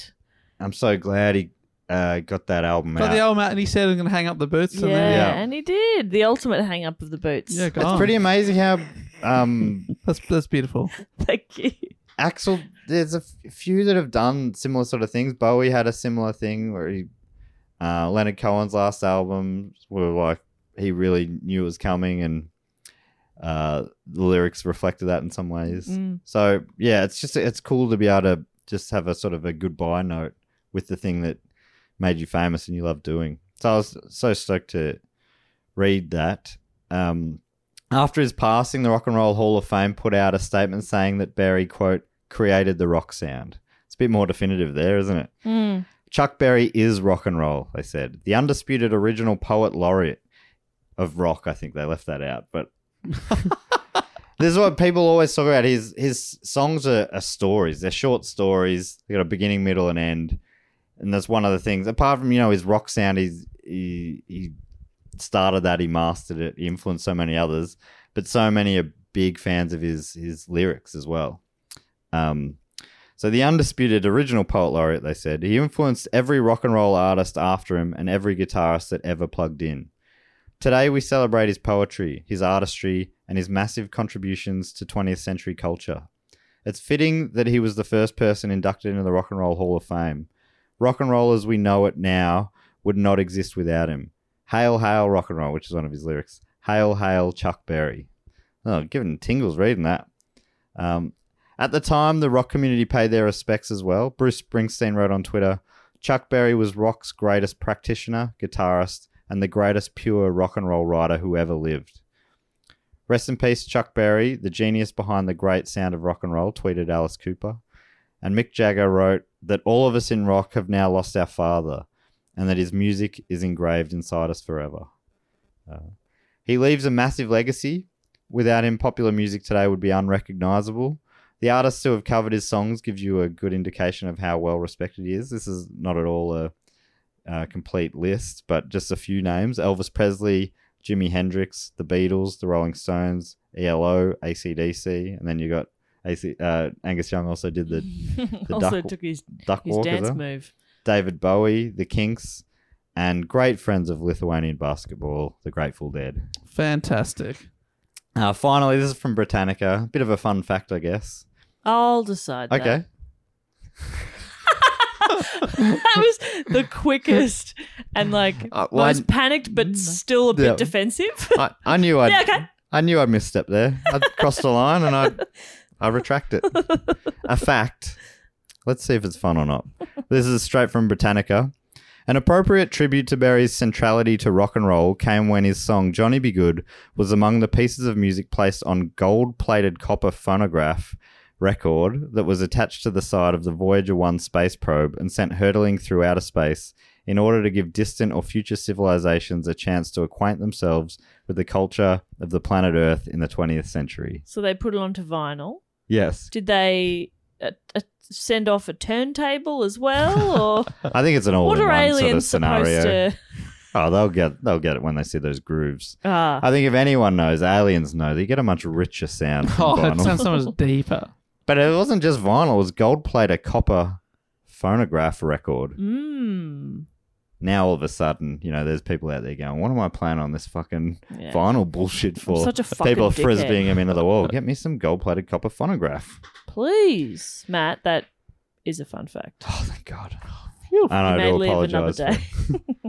And that is my report on the legend who is Chuck Berry. Well done. Great work there, Matt. I knew Fantastic. embarrassingly little. Yes, I was the same. Yeah. I mean, I'm so glad I had the chance. I mean, this was why I put those 3 artists up, because I really want to learn more about all 3 of them and many more. But they were just the first 3 that sort of came to mind. And yeah, so thanks for giving me this opportunity, Jess and Dave, and the listeners, to spend a week with Chuck. What Oh, I've been playing nothing but him. And I was so paranoid about giving it. I kept singing songs, different songs every time before we started. And then I'm like holding back. because you don't want us to be like, Why are you singing? singing all these Chuck Berry songs? Dave would have said Little Richard, of course. Yeah, no, I would have said, why are you singing all those Beach Boys songs? Yeah. I love the Beatles, is what I would have said. But Yeah, they're the kind of things. Well, so the Beatles report, like all the ones that are sort of he weaved through. Beatles was one. Elvis. Back to the Future. Back to the Future. Yeah, maybe they were the big 3. But yeah. Well, it's just, I mean, he went the whole way through such an important time, and he influenced any of the rock bands we've talked about in previous episodes don't exist without him. Just what a wild thing. Pretty amazing, yeah. And I feel like he was so humble about it. Just a cog in the I'm wheel. just a cog in the machine. Oh my God, but like a gold-plated cog. Yes. Definitely. So. Gold-plated copper cog. Oh yeah, love that. Well done, Maddie. Yeah, that was a great thank you. report. Enjoyed that a lot. I must admit I'm on the same page. I really knew very little. No, I think I knew Johnny Be Good, and then you're naming other songs. I'm like, oh yeah. A lot of them I'd first heard from the covers. Like, I think I knew, like, it's embarrassing the way I heard some of these songs. I think rock and roll music was featured in a, if I'm remembering this right, in a Yahoo Serious movie Okay. called Young Einstein. I might be misremembering from when I was like at 3 years old or something. I mean, 300 years old or whatever. And that Bob Seger covered the C'est La Vie, You Never Can Tell. I don't Yeah. know. Yeah. The one from... I know that from Pulp Fiction. Pulp That's why I Fiction. know it. Oh, Yes. yeah. But then you hear his version, like, I know all these songs. So I've been listening and going, oh my God, there's so many. Yeah. I think I kind of saw him as like maybe someone who was a bit lame. Right. So I had like the totally wrong idea in my head. He But- just is super cool. He's got a skinny mustache, Wow. slick hair all the way through his like 50s and 60s, still real greased back hair and the manicured mustache. Yeah, I think I can picture him. And he would wear like in the 70s wild sort of silky shirts. Great. Wild fashion. Love Got a bit to of wild. breathe too. Yeah. That would be nice. The breathable fabric. Yeah. That's all I think about. Yeah. Is breathable fat, especially on stage. It's very hot. And I love how he just sort of, he kind of semi-retired. Mm. He sort of just wound it down a Took bit 30 odd years off. and just enjoyed his life. Ah. Listening to his, there's another video I'll link to where there's sort of one of those quirky journalists from England went over to do a story about Chuck Berry. It was in the 80s or 90s, I think. And he interviewed his 2 of his kids. And they were talking about he mows his own lawn and he just like living his life, Yeah, you know. being a normal he finds person. it relaxing, and people saying he went and played the show that he played there in his hometown in St. Louis. It looked like it maybe was a couple hundred people sort of size venue. Like, oh, imagine living there, just bumping into him down the shops and Yeah, stuff. and he's just doing his own shopping. Yeah, and and that's you- Chuck Berry. And he probably knows your name. Yeah, like, he's just yeah. around. I don't know. It's wild. That's pretty wild. But also, let's address just one more time before we wrap up. Darlin Ingrid, Yeah. Aloha, Yep. Oh, wow. Charles, that sucks, It's his name. and then Melody, Yeah. Aloha Berry. My God, that's good. I say that every morning when I open the fridge. Aloha Berry. Grab the blueberries. Meet Tummy. Nom, nom, nom, nom, nom. All right. Well, I guess now it's time to do everyone's probably favourite section of the show, the Fact Quote or Question section of the show, where Patreons on the Sydney Scheinberg Deluxe Memorial Rest in Peace edition level can give us a fact, a quote, or a question. They also get to give us a title for themselves, and they get to do this. How do they do this again, Jess? How do they do it? Yeah. Well, yeah, good question. They go to patreon.com/dogoonpod. I do They not sign up, understand the and question. yeah, if anyone is on that level, the system is maybe not always that clear, but when you sign up, there's a welcome message, and it has the instructions about how to get the fact, quote, or question. But if you're listening, going, I wonder when Matt's going to get in contact. I'm hoping that you read that message and you do it yourself. But if you haven't, if you're wondering, feel free to message us on Patreon, and I'll help you with the instructions for sure. For sure. For sure. I just hoping there's no one just sitting at home waiting patiently. I guess he'll call. Yeah, surely any day. But if you are, what Check- a polite person you are. Checking Thank the you. letterbox. Yeah. Surely he'll write. It's very sweet. So we'll get through. We're trying to get through a few more of these because there's a few people in there now, but we're getting through a few each week. So let's see how many we get through this week. Firstly, from Odie Matthews, Odie. who has given himself the title of CEO of still not knowing what a CEO does, but faking it till I make it. That's what you got to do as a Love CEO. that. What do they do? Who knows? And I don't read Hey, this. chief executive. The What? office. Yeah. Yeah. What do they do? My chief executive. I think they oversee. They got a vision. They sit in a big chair for a bit. Yeah. Okay. Go to a lot of meetings. Maybe have a corner office. Yeah, but I hope you got a bloody corner office, let me tell you. That's something that I know people aspire to. What a weird thing to aspire to. Corner office. Whereabouts? Oh, I want one of them corners. I want just two solid walls. Anyway, good on I them. want less possible space to hang stuff. I just want windows. Yeah, I guess it's the view. That's probably what Or they're after, light, is the or view. just, light. A bit of natural power. light. Oh, imagine. I love natural light. So Odie asks a question. I don't read these till I read them. And this is what he's written. I'm curious what out of your individual stand-up bits, which is your favorite? I looked you guys up on YouTube when I first started listening, and Matt's joke about turning the boat around still makes me laugh. Oh, it's an old bit. Also, would you guys consider uploading more of your stand-up on different platforms for those of us who can't come see it in person? Or maybe you already have, and I'm just an idiot. But either way, thanks a whole heck of a lot. Odie, you are not an idiot. There's not heaps of stand-up of any of ours up online. I think we've all got a few bits. This year I was gonna record an hour, and obviously that has not happened. I'm still think that's gonna happen next year, but yeah, probably what you found is what there is. Yeah. I've sort of put them all in one place now on my YouTube channel at youtube.com/Matt Stewart. But yeah, I think it's definitely something I'd be keen to do. The problem, I think, kind of what you're asking is just recording one of the shows we do. It's just tricky to know when everything's got to be right for those sort of things. 'Cause it's a very live show, and a live tape show it's very different when you do one for film and one for the room, I think. Anyway, it's something I've been thinking about a lot. And they're also expensive to do and all sorts of other things. But yeah, there's lots of factors at play there. Also, I don't really gig anymore, so that makes it harder to then film the gigs that I don't do. do you regret not filming more of it while you were doing it more?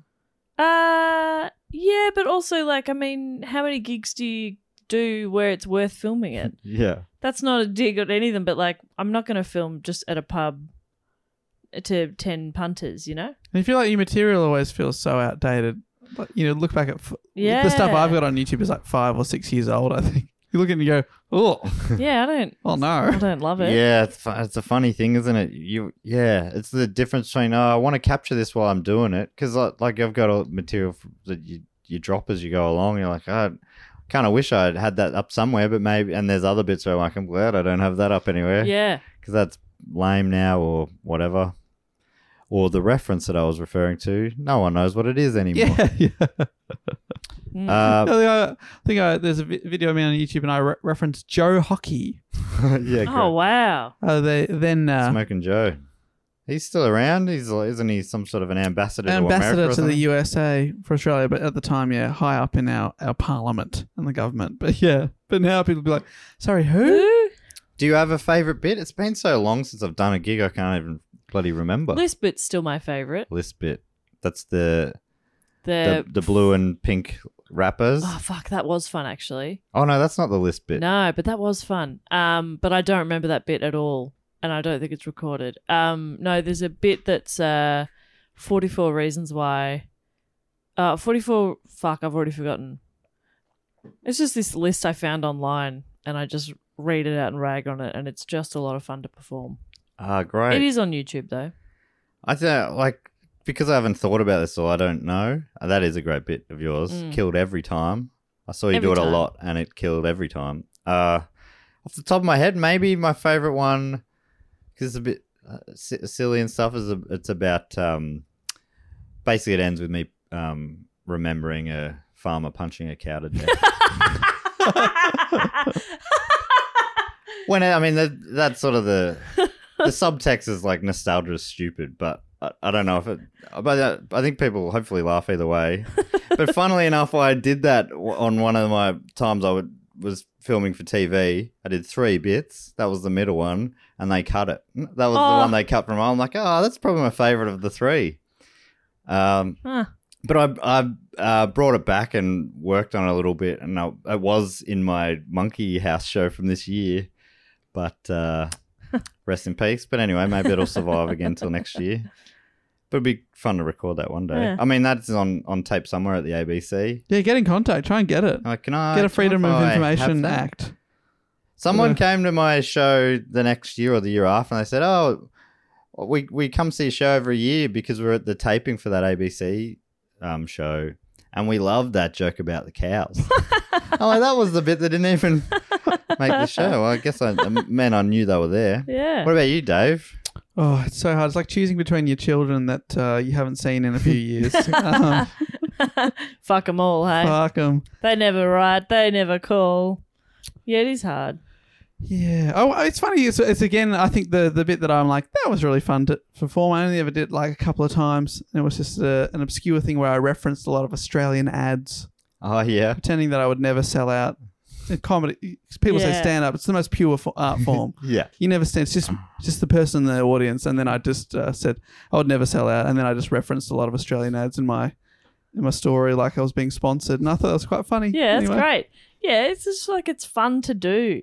Yeah, it was just fun. Because not all bits are fun to do. Some you're like, well, I do this here because we it go. works. Yeah. I know you're like, I didn't want to do this, but you made me. Here we are. I'm You doing made it. me by hating Yeah, it. Getting up to the list bit, I'd be like, all right, well, at least this will be fun for me. And it 9 times out of 10 does well. That's a bonus. You and they love it? Wow. Yeah. Wow. I normally like the ones that they like more anyway, you know? Yeah, for sure. But there is a gap where it's like starting out, I'm shitting myself about new material. But when that works, great feeling. And then the next time you're like, I know this is going to go all right. That's the best part. Yeah. That period before you're sort of a bit jaded by it. You're like, I have to say these words again in this yeah, that order. bit before you're sick of it. Yeah.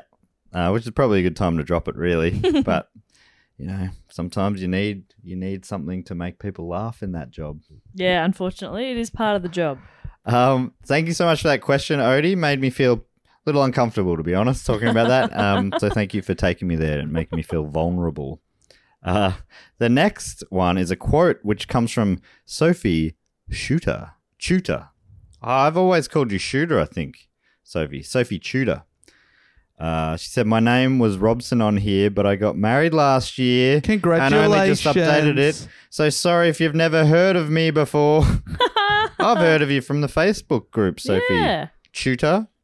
and the weekly. But didn't we meet? I'm pretty sure we met her in maybe Bristol or somewhere. but I Hopefully, I'm not recognise confusing with someone else. her maiden name as well. So I've known you for a long time.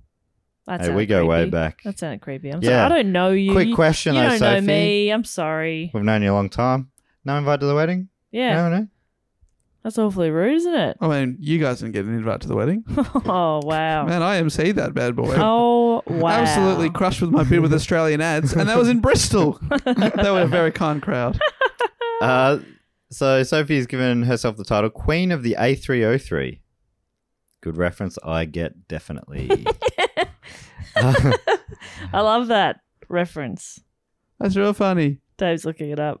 No. Yes, you are. I can see your keyboard. A303 is a trunk road in southern England running between Basingstoke in Hampshire and Honiton, not saying that right, in Devon via Stonehenge. Oh, wow. Good place. Good sort of dominion to have. Yeah. As a queen? Yeah, as a queen. Nice one. So Sophie's quote, I think it was, is, quote, "For West is where we all plan to go someday. It is where you go when you..." I should start this again. Just before you start, I just wanted to clarify that I am the queen of the Monash Freeway. Oh, okay. Oh, Well, I'm the king of the Nepean. Oh, congratulations, good sir. so I am the prince of the dreaded Montague Street Bridge. Claims a truck once a month. You're the troll of the Montague Bridge. You must pass under me. You must answer these questions through. And the trucks never can. They don't talk. because they're trucks. Yeah. They try and run me down, but they end up destroying themselves and part of the bridge. Okay. For West is where we all plan to go someday. It is where you go when the land gives out and the old field pines encroach. It is where you go when you hear that there's gold in them there hills. It is where you go to grow up with the country. It is where you go to spend your old age. Or it is just where you go. That's from Robert Penn Warren, All the King's Men. Oh, that's nice. I've got to make the font bigger on these. They're really straining to They get that. sound like beautiful words, but I think the Pet Shop Boys also said it. Go West. Yeah. Hmm. Where the air is free. Sophie's got a little note here at the bottom. As soon as we are allowed to move again, I'm heading west. I'd just like to note that I only upgraded my Patreon to get my shout out before my friend, who I won't name, that would defeat the point. Worth every penny. Oh, We love a spiteful a spiteful Patreon pledge. Love that. Thank you, Sophie. Thank you, Sophie. Here's another quick question from Dan Brunetti with the title Bernetti's. Legume Lad. Legume Legume Lad. I should know legumes. Legume. We got Labine Boy, Legume Lad. Oh, well, that's what he said. Legume Lad, erstwhile rival to Labine Boy. That dastardly well. Legume Lad. This question, I think, is especially for you, maybe, Dave. Oh, no, I listen to a few as well. Do you guys listen to British podcasts? I know Dave listens to a few. You listen to any, Jess? That's a good question. Do you know what? I don't listen to podcasts that much because I'm rarely doing something that I can be listening to other people talk in the background. Bitter. You sound bitter. You I'm sound like a fucking bit of tight ass to Bitter me. and twisted. I like podcasts on road trips, but for the most part, I'm listening to music while I do stuff. So I don't listen to that many. I have listened to My Dad Wrote a Porno. I've listened to bits and pieces of that. But what do you listen to, Dave? Well, I must say I haven't listened in a few months, but going back for years now, I would say my favorite all-time podcast and the one that I listened to the most that got me into podcasting is Answer Me This, hosted by Helen and Ollie and also Martin the Sound Man, who basically they're very early adopters of podcasts. They've been going for about 12 years. Wow. And now they only do monthly. God, wouldn't that be nice? But for a long time, they put it out every single week, and basically people just send in questions and they answer them, but they're very funny, very witty.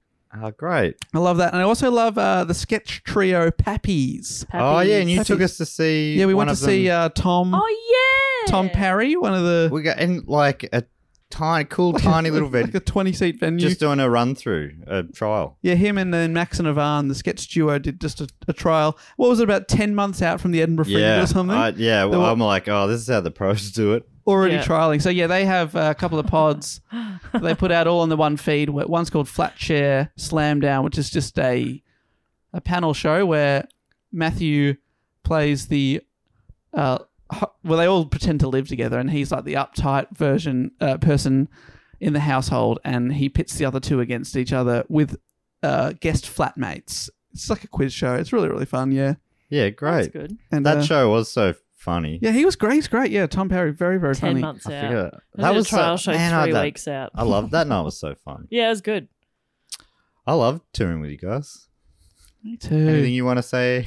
I love it too. I was actually looking at photos of our trip 6 or 7 months back now in London, and when we were in Dublin and things like that, a photo came up and I was like, oh, remember how shit that lock was at the Airbnb in Dublin? Oh, I missed Yeah, that. we couldn't figure it out. We had to get Matt to lock the door for us every time. I got a photo of Matt like with the door. I don't know why I took the photo, but I've got you there, Jimmy. Anyway, I was like, I felt nostalgic for a lock. Every time. Matt, help. So good. What's wrong with me? And you, Matt? I'm looking through mine. I have a few. I mainly do listen to Australian ones, but one I've listened to on and off for quite a while, the Comedian podcast with Stuart Gold. Yeah, I love that too, yeah. Yep. I first listened to it because Alistair Tremblay-Birchall was on, one of the relatively early guests, I think, and a few other Australian comics like Dave Quirk and Celia Piccola Yeah. and Geraldine Harley Hickey Brains, and stuff. yeah. So, I'd jump into that on and off, and I think it's really good. He's a great comedy head, and he's a really good interviewer. And he's a great interviewer, and what I really like about the show is that he's actually grown in success in his own stand-up career. Yeah. And I wonder, is that because he's talking to all these great people as well as working hard on his own act? Like, I wonder if he just worked hard on the act without the podcast, would he have gotten, because he's really quite successful now in the UK. And I wonder if it is He from did doing the Conan pod. or something recently, and he did a debrief on the podcast. That was one of my favourite episodes where he just sort of talked about his day on Conan, sort of what it was like going in backstage and everything step by step. I'm like, oh, it's so fascinating. So that one, I really enjoy. Off Menu, which we've talked about in the past, which is with Ed Gamble and James Acaster. I was listening to that the other night, and they have a magic restaurant where their guest comes in and has to, and then anything can be served. And I think James Acaster is like a genie now. I don't know if he always was, so he can bring whatever you need, and he always asks at some point, "Poppadoms or bread? Poppadoms or bread?" Just out of nowhere. Those running jokes are just funny every time. But that's one of those, I reckon. It just reminded me of one of my favourite ever recurring jokes is on that Pappy's Flat Chair Slam Down, which is a quiz. They have the quickfire round. Yeah. And I can't believe it's still funny, but at the end of every episode for like the first 4 seasons, the jingle was, "This is the quick fire round. It's really, really quick." And then Matthew, the host of the show, would be like, "No, stop that." And then just when he thought it had stopped, it would start again. And I laughed every time. I would have heard it like dozens of times. So funny. So funny. That's great. The last one, the third one that I listen to semi-regularly, sometimes I'll listen to like 6 episodes in a row because it's about half-hour episodes. It's Jokes with Mark Simmons. And Mark Simmons is like a one-liner comic in England. And he has a guest comic on. And they go through jokes of theirs that they can't get to work. And they try and just workshop them. Oh, that's cool. Yeah, it's interesting. He's just sort of got this like real low-key, gentle energy kind of guy. I like that. And he's it's a good listen, and it's just interesting to hear them work their way through. When do you listen to podcasts? I depends if I'm I'll often listen to them in bed, and depending on how much I need sleep, that's smart or it isn't, because it'll mean I stay up longer. Yeah.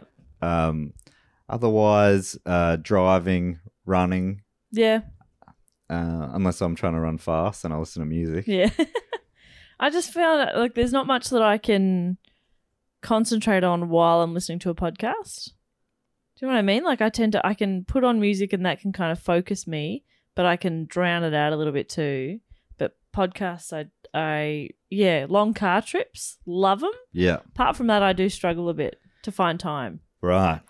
Yeah, interesting. I think Because when I go to bed, I'm asleep. right. That's a great skill. Oh, I'm tired all the time. Okay. I don't wake up refreshed. Okay. I'm just like, I'm tired now. I'm the same. As you know, I didn't realize you had that as well. Yeah. Yeah. I've got a dentist appointment coming up, which I had to put off because I was crook last week. Mm. But I'm gonna see, there's an option that the sleep doctor I was going to see suggested before we parted ways. He said that trying a mouth piece. I forget what it was. Like it's sort of like some sort of plate or something, but it stops you grinding your teeth. Oh, like night. a mouth guard kind of thing. Yeah. Yeah, okay. So that's the next thing I'm going to try. I've heard a few people have had decent success with that.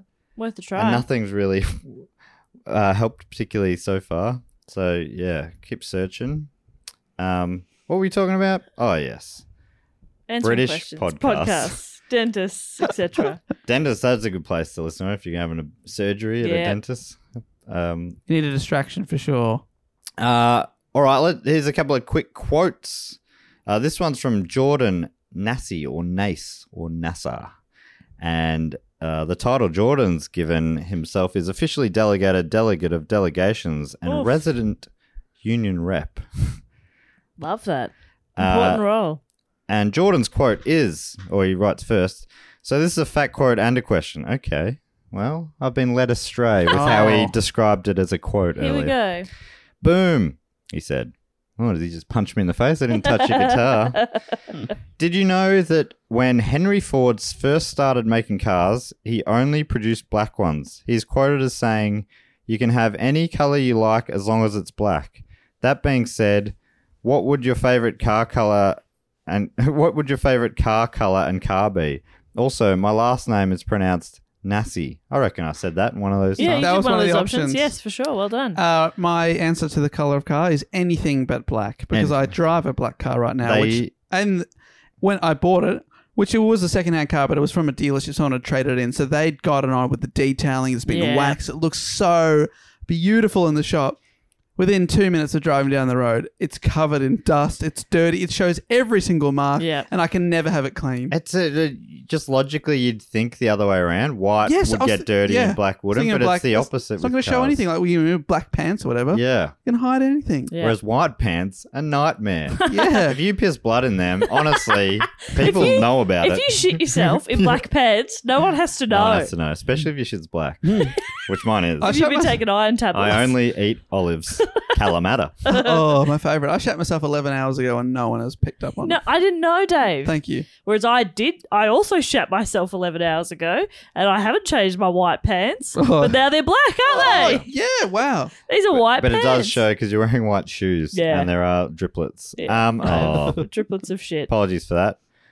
I think I've said this before on the show. My dream car is it's a 1970s Falcon. I'm open to different models. It'd probably be an XC from a 1978 XC Falcon, and the dream color is probably that sort of I think it was the hero color at the time, which is like I don't know what it's actually called, but it's like a bluey green color. Oh, yeah. Yeah. Oh, yeah, I know what you mean. But I'd be happy to go 10 years back to a 68. Any of the Falcons were just sick all through that time, and often plenty of the Kingswoods I quite like as well. I'd be in a yellow Volkswagen Beetle. Ooh, which Classic era? or new. Oh yeah.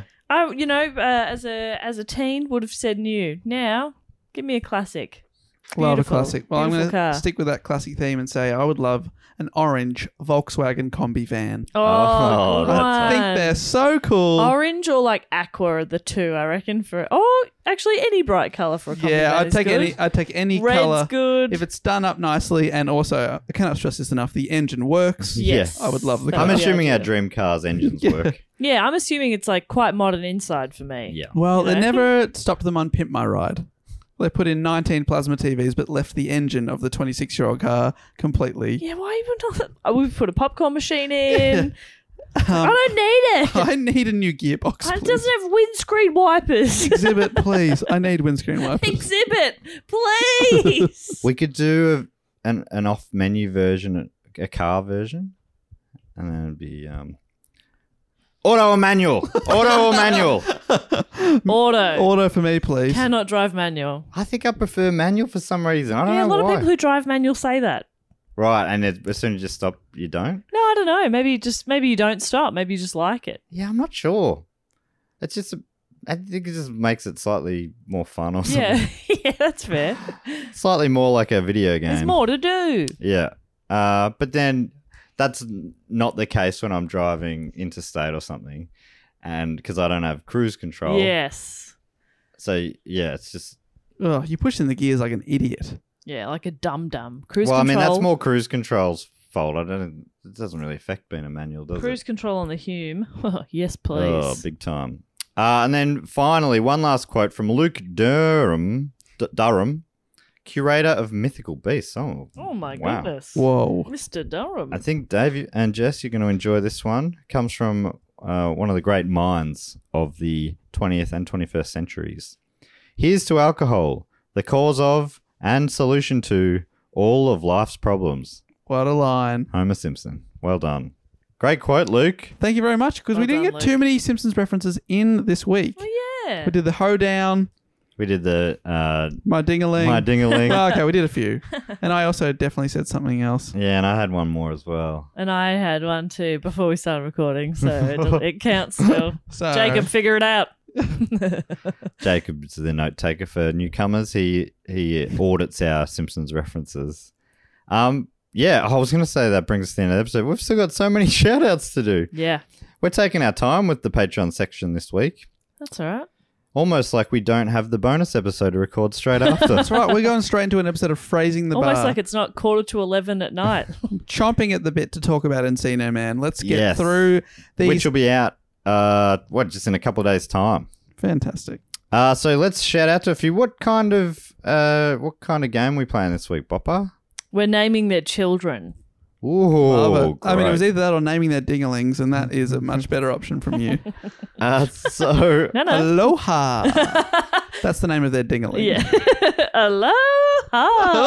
So again, to get a shout out, you just have to sign up on the, I believe, Dreamboat Cooper level. Is that right? That's right. No, Askprod level. Oh, the Arsprod Arsprod. level. That's right. You'd be an associate producer of the show. But I mean, if you do sign up on the Dreamboat Cooper level, you also do get a shout out. Yeah. And then, Jess gives us a little game. Normally it takes about a year. So these people have been waiting so patiently, and we do appreciate that. Firstly, if I can kick us off, from Kingston in Canada, it is Mitch Nashim. Mitch has 2 children. Oh, Their names are Sunshine Oh, I love this.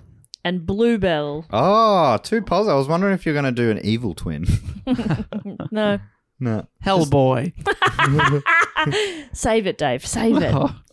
Wall Boy. Wall boy. Wow, they're two beautiful sunny Love names. that. Thank Mitch. you. I saw a yellow cord over there. Oh, it's great to peek behind the And curtain. there's a blue cord next to it.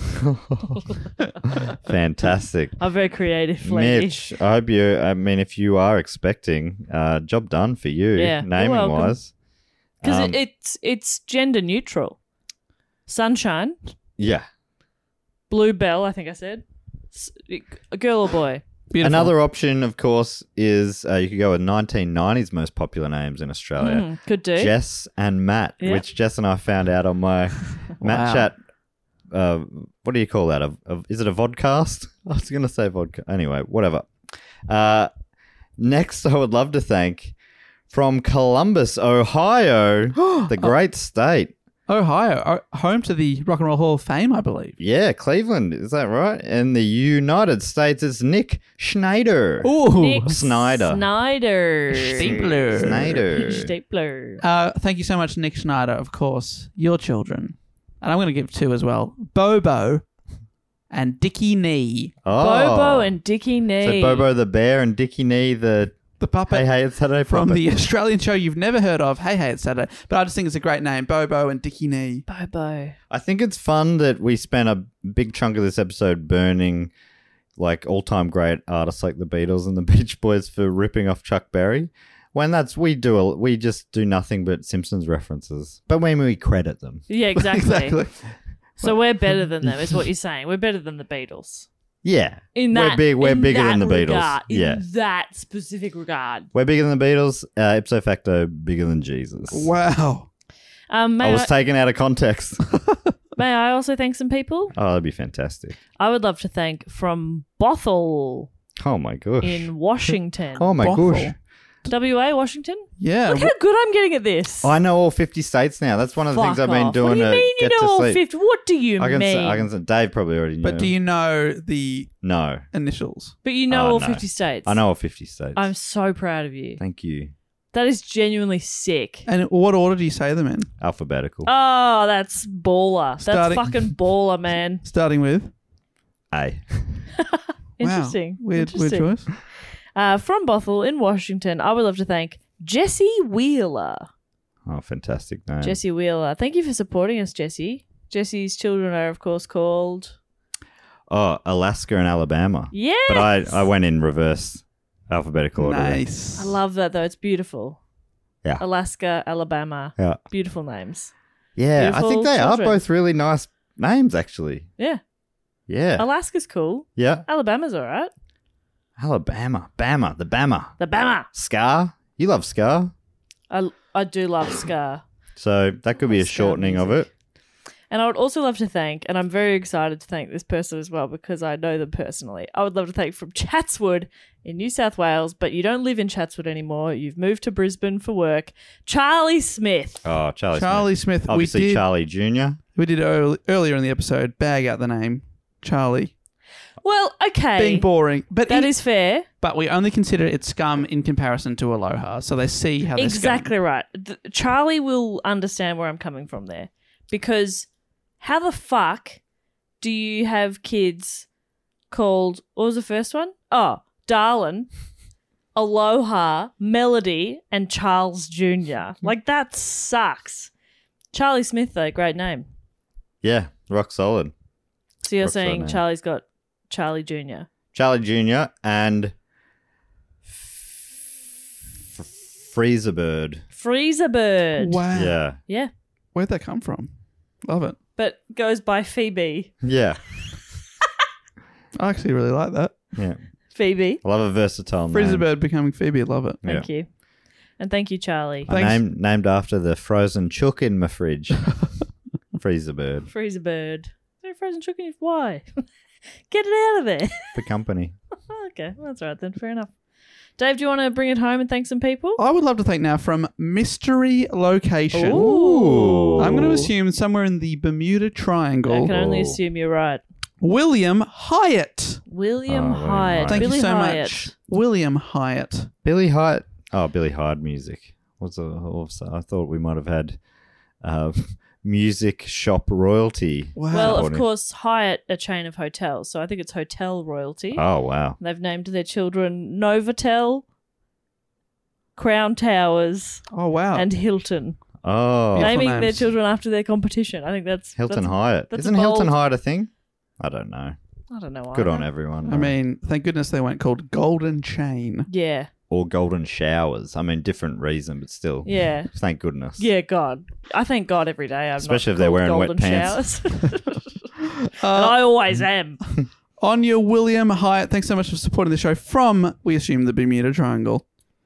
Thank you And so finally, much, I would like William. to thank from a place where they don't know how to put the locks on their doors properly, but let's not hold it against them. From Dublin, it's Megan Harvey. Megan Harvey. Thank you so much for supporting the show, Megan Harvey. Of Have course. I told this story on the podcast that I was at my last job, was working with a woman who was from Dublin, and I said, "Oh, I love Dublin. It's one of my favorite cities in the world." And she laughed at me and said, "Why?" I was like, "I'm so sorry that I complimented It's your beautiful. home. I love it. It's very I nice. genuinely love that place. Stay humble. Love that. Humility. Love that. No, she was like mocking me for liking her hometown. I was like, "All right, well, you moved to my hometown." Anyway. Can I name these ones? Absolutely. I want to go with Robert and Neil. Okay. Neil and Bob.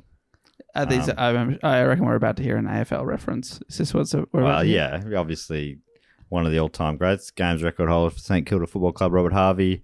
Neil Harvey, legendary cricketer, also a Victorian, so you know he's a good person. Fantastic, Megan. Wow. Robert and Neil. You got some exciting names there for And your then children. Neil and Bob sort of sounds like, you're kneeling, you're bobbing along. Also, it kind of sounds like you're giving head, but Neil and Bob. I was going to say, Yeah. Neil and Bob, that's what I feel like doing when I listen to Chuck Berry. Going for a Neil and Bob. Yeah, they called it I think a journalist in New York or somewhere dubbed it the Duck Walk, but could have easily been called the Neil and Oh, Bob. the Neil and Bob. Fantastic. Oh, thank you so much, Megan Harvey from Dublin. What a pleasure to have you on the Patreon, as it is to have all the people we just thanked. You make our lives great. Yeah, good on you for making us great. Not making us great, making our lives great. Yeah, Make Yeah, us and feel- therefore, like if someone says, "Hey, Jess, how are you?" I say, "Great." Oh, okay. Good I don't point. mean like they make my work good. Okay. No, that's a I very don't good even point. do that, but they make my life good. Know what I mean? Oh, I know. I what you know mean. what you mean. Someone get me out of this. Well, the only other thing we've got left to do is see if there's anyone to induct into the Triptych Club, and that's for very special Patreon supporters who've been supporting us on the shout-out level of Patreon for 3 years straight. And Dave, you normally have a band playing. Jess normally comes up with a little nibbly and a cocktail. I made some cocktails this week. What'd you make? I made gin fizz. It was on for gin day. Oh, Gin yep. fizz and a breakfast martini. Oh, tell us about the breakfast martini again, because you told us in the in our group chat. So it had gin. Yes. It had lemon juice, I think. It had marmalade, Yep. and it what else did it? Just shake it. We shook it up, Pancake. and then a little slice of toast. So you'd have a bite of the toast, have a sip. It was Love so that. nice. Can we have that in the Triptych Club? Not to plagiarise your work, but that just sounds yum. I didn't come up with it. Shut up. Just take the credit. Chuck Okay. Berry did. Oh, Chuck Berry would be a great name for a cocktail. Yeah. Oh, It's that's got good. berries in it. Yeah, I would berries in assume. it, yeah. So make you And want to vom? Chuck. Yeah, makes you want to Yeah. vom. Oh no. It's got Chuck in it, Dave. And that in itself makes you then Chuck. Love it. Oh, no. I'm so tired. Yeah. We've got the finest bartender to vomit into your drink. We've shaken it up and we've served it to you. And With if a you berry on top. If you need to vomit, you can go right to our fabulous facilities. Dave, I mean, how apt would it be? I know you book it, so I don't want to preempt anything, but how good would it be to have the man himself playing music this week? Oh Is that my have you God. done it? Have you organised Well- it? Have you made it happen? I've gone one better. It's Chuck Berry Yes. opening Oh for my the God. great Muddy Waters. Oh, wow. Holy shit. Whoa. Chuck Berry opening. Well, it's a sort of a co-headline, but Chuck's like, you came before me. Yeah. You gave me a big break. You go on 'Cause last. Chuck gets it. Yeah, he Yeah. gets it. And he's humble. Stay humble. So good. Oh, wow. That's a great lineup. Can't believe I know. Probably the best of all time. Amazing. Oh, so good. Well, I can't wait for that. And there's only one inductee into the club this week, coming from, I believe, Minnesota. Let me just go through alphabetically. There's 8 M states. Whoa. So that's where I get tripped up sometimes. So MN. I'm thinking Minnesota. Montana. Yeah. I'm guessing. Montana's the Or other is it option. Michigan? Oh, yeah, right. MNUSA state is what I'm typing. Here we go. The great me was correct. Minnesota. Well done. Yes, the Twin Cities state.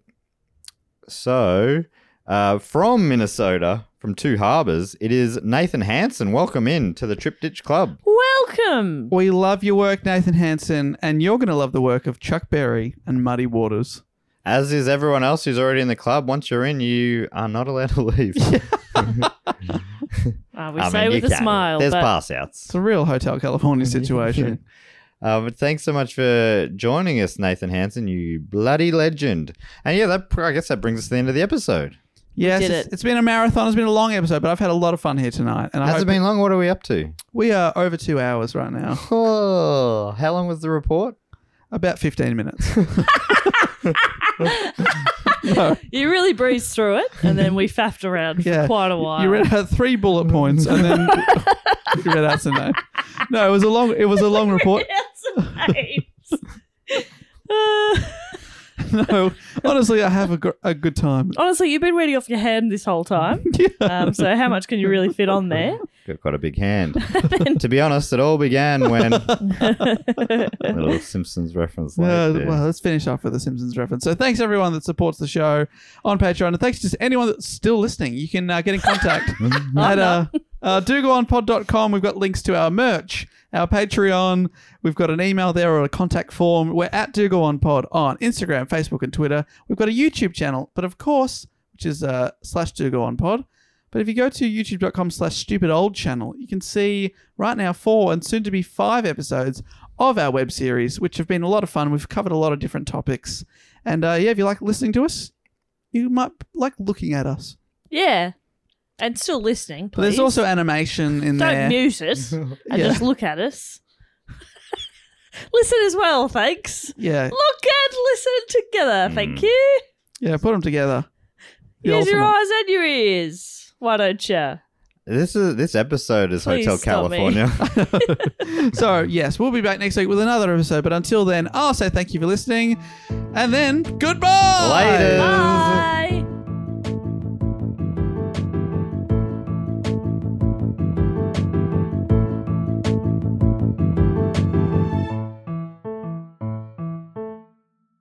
This podcast is part of the Planet Broadcasting Network. Visit planetbroadcasting.com for more podcasts from our great mates. I mean, if you want. It's up to you. Planning for your next trip? Elevate your travel style with Quince. Quince has all the jet-setting essentials you'll want for your next getaway, like European linen, premium luggage options, buttery soft Italian leather bags, and so much more. And is all priced at 50 to 80% less than similar brands. Plus, Quince only works with factories that use safe and ethical manufacturing practices.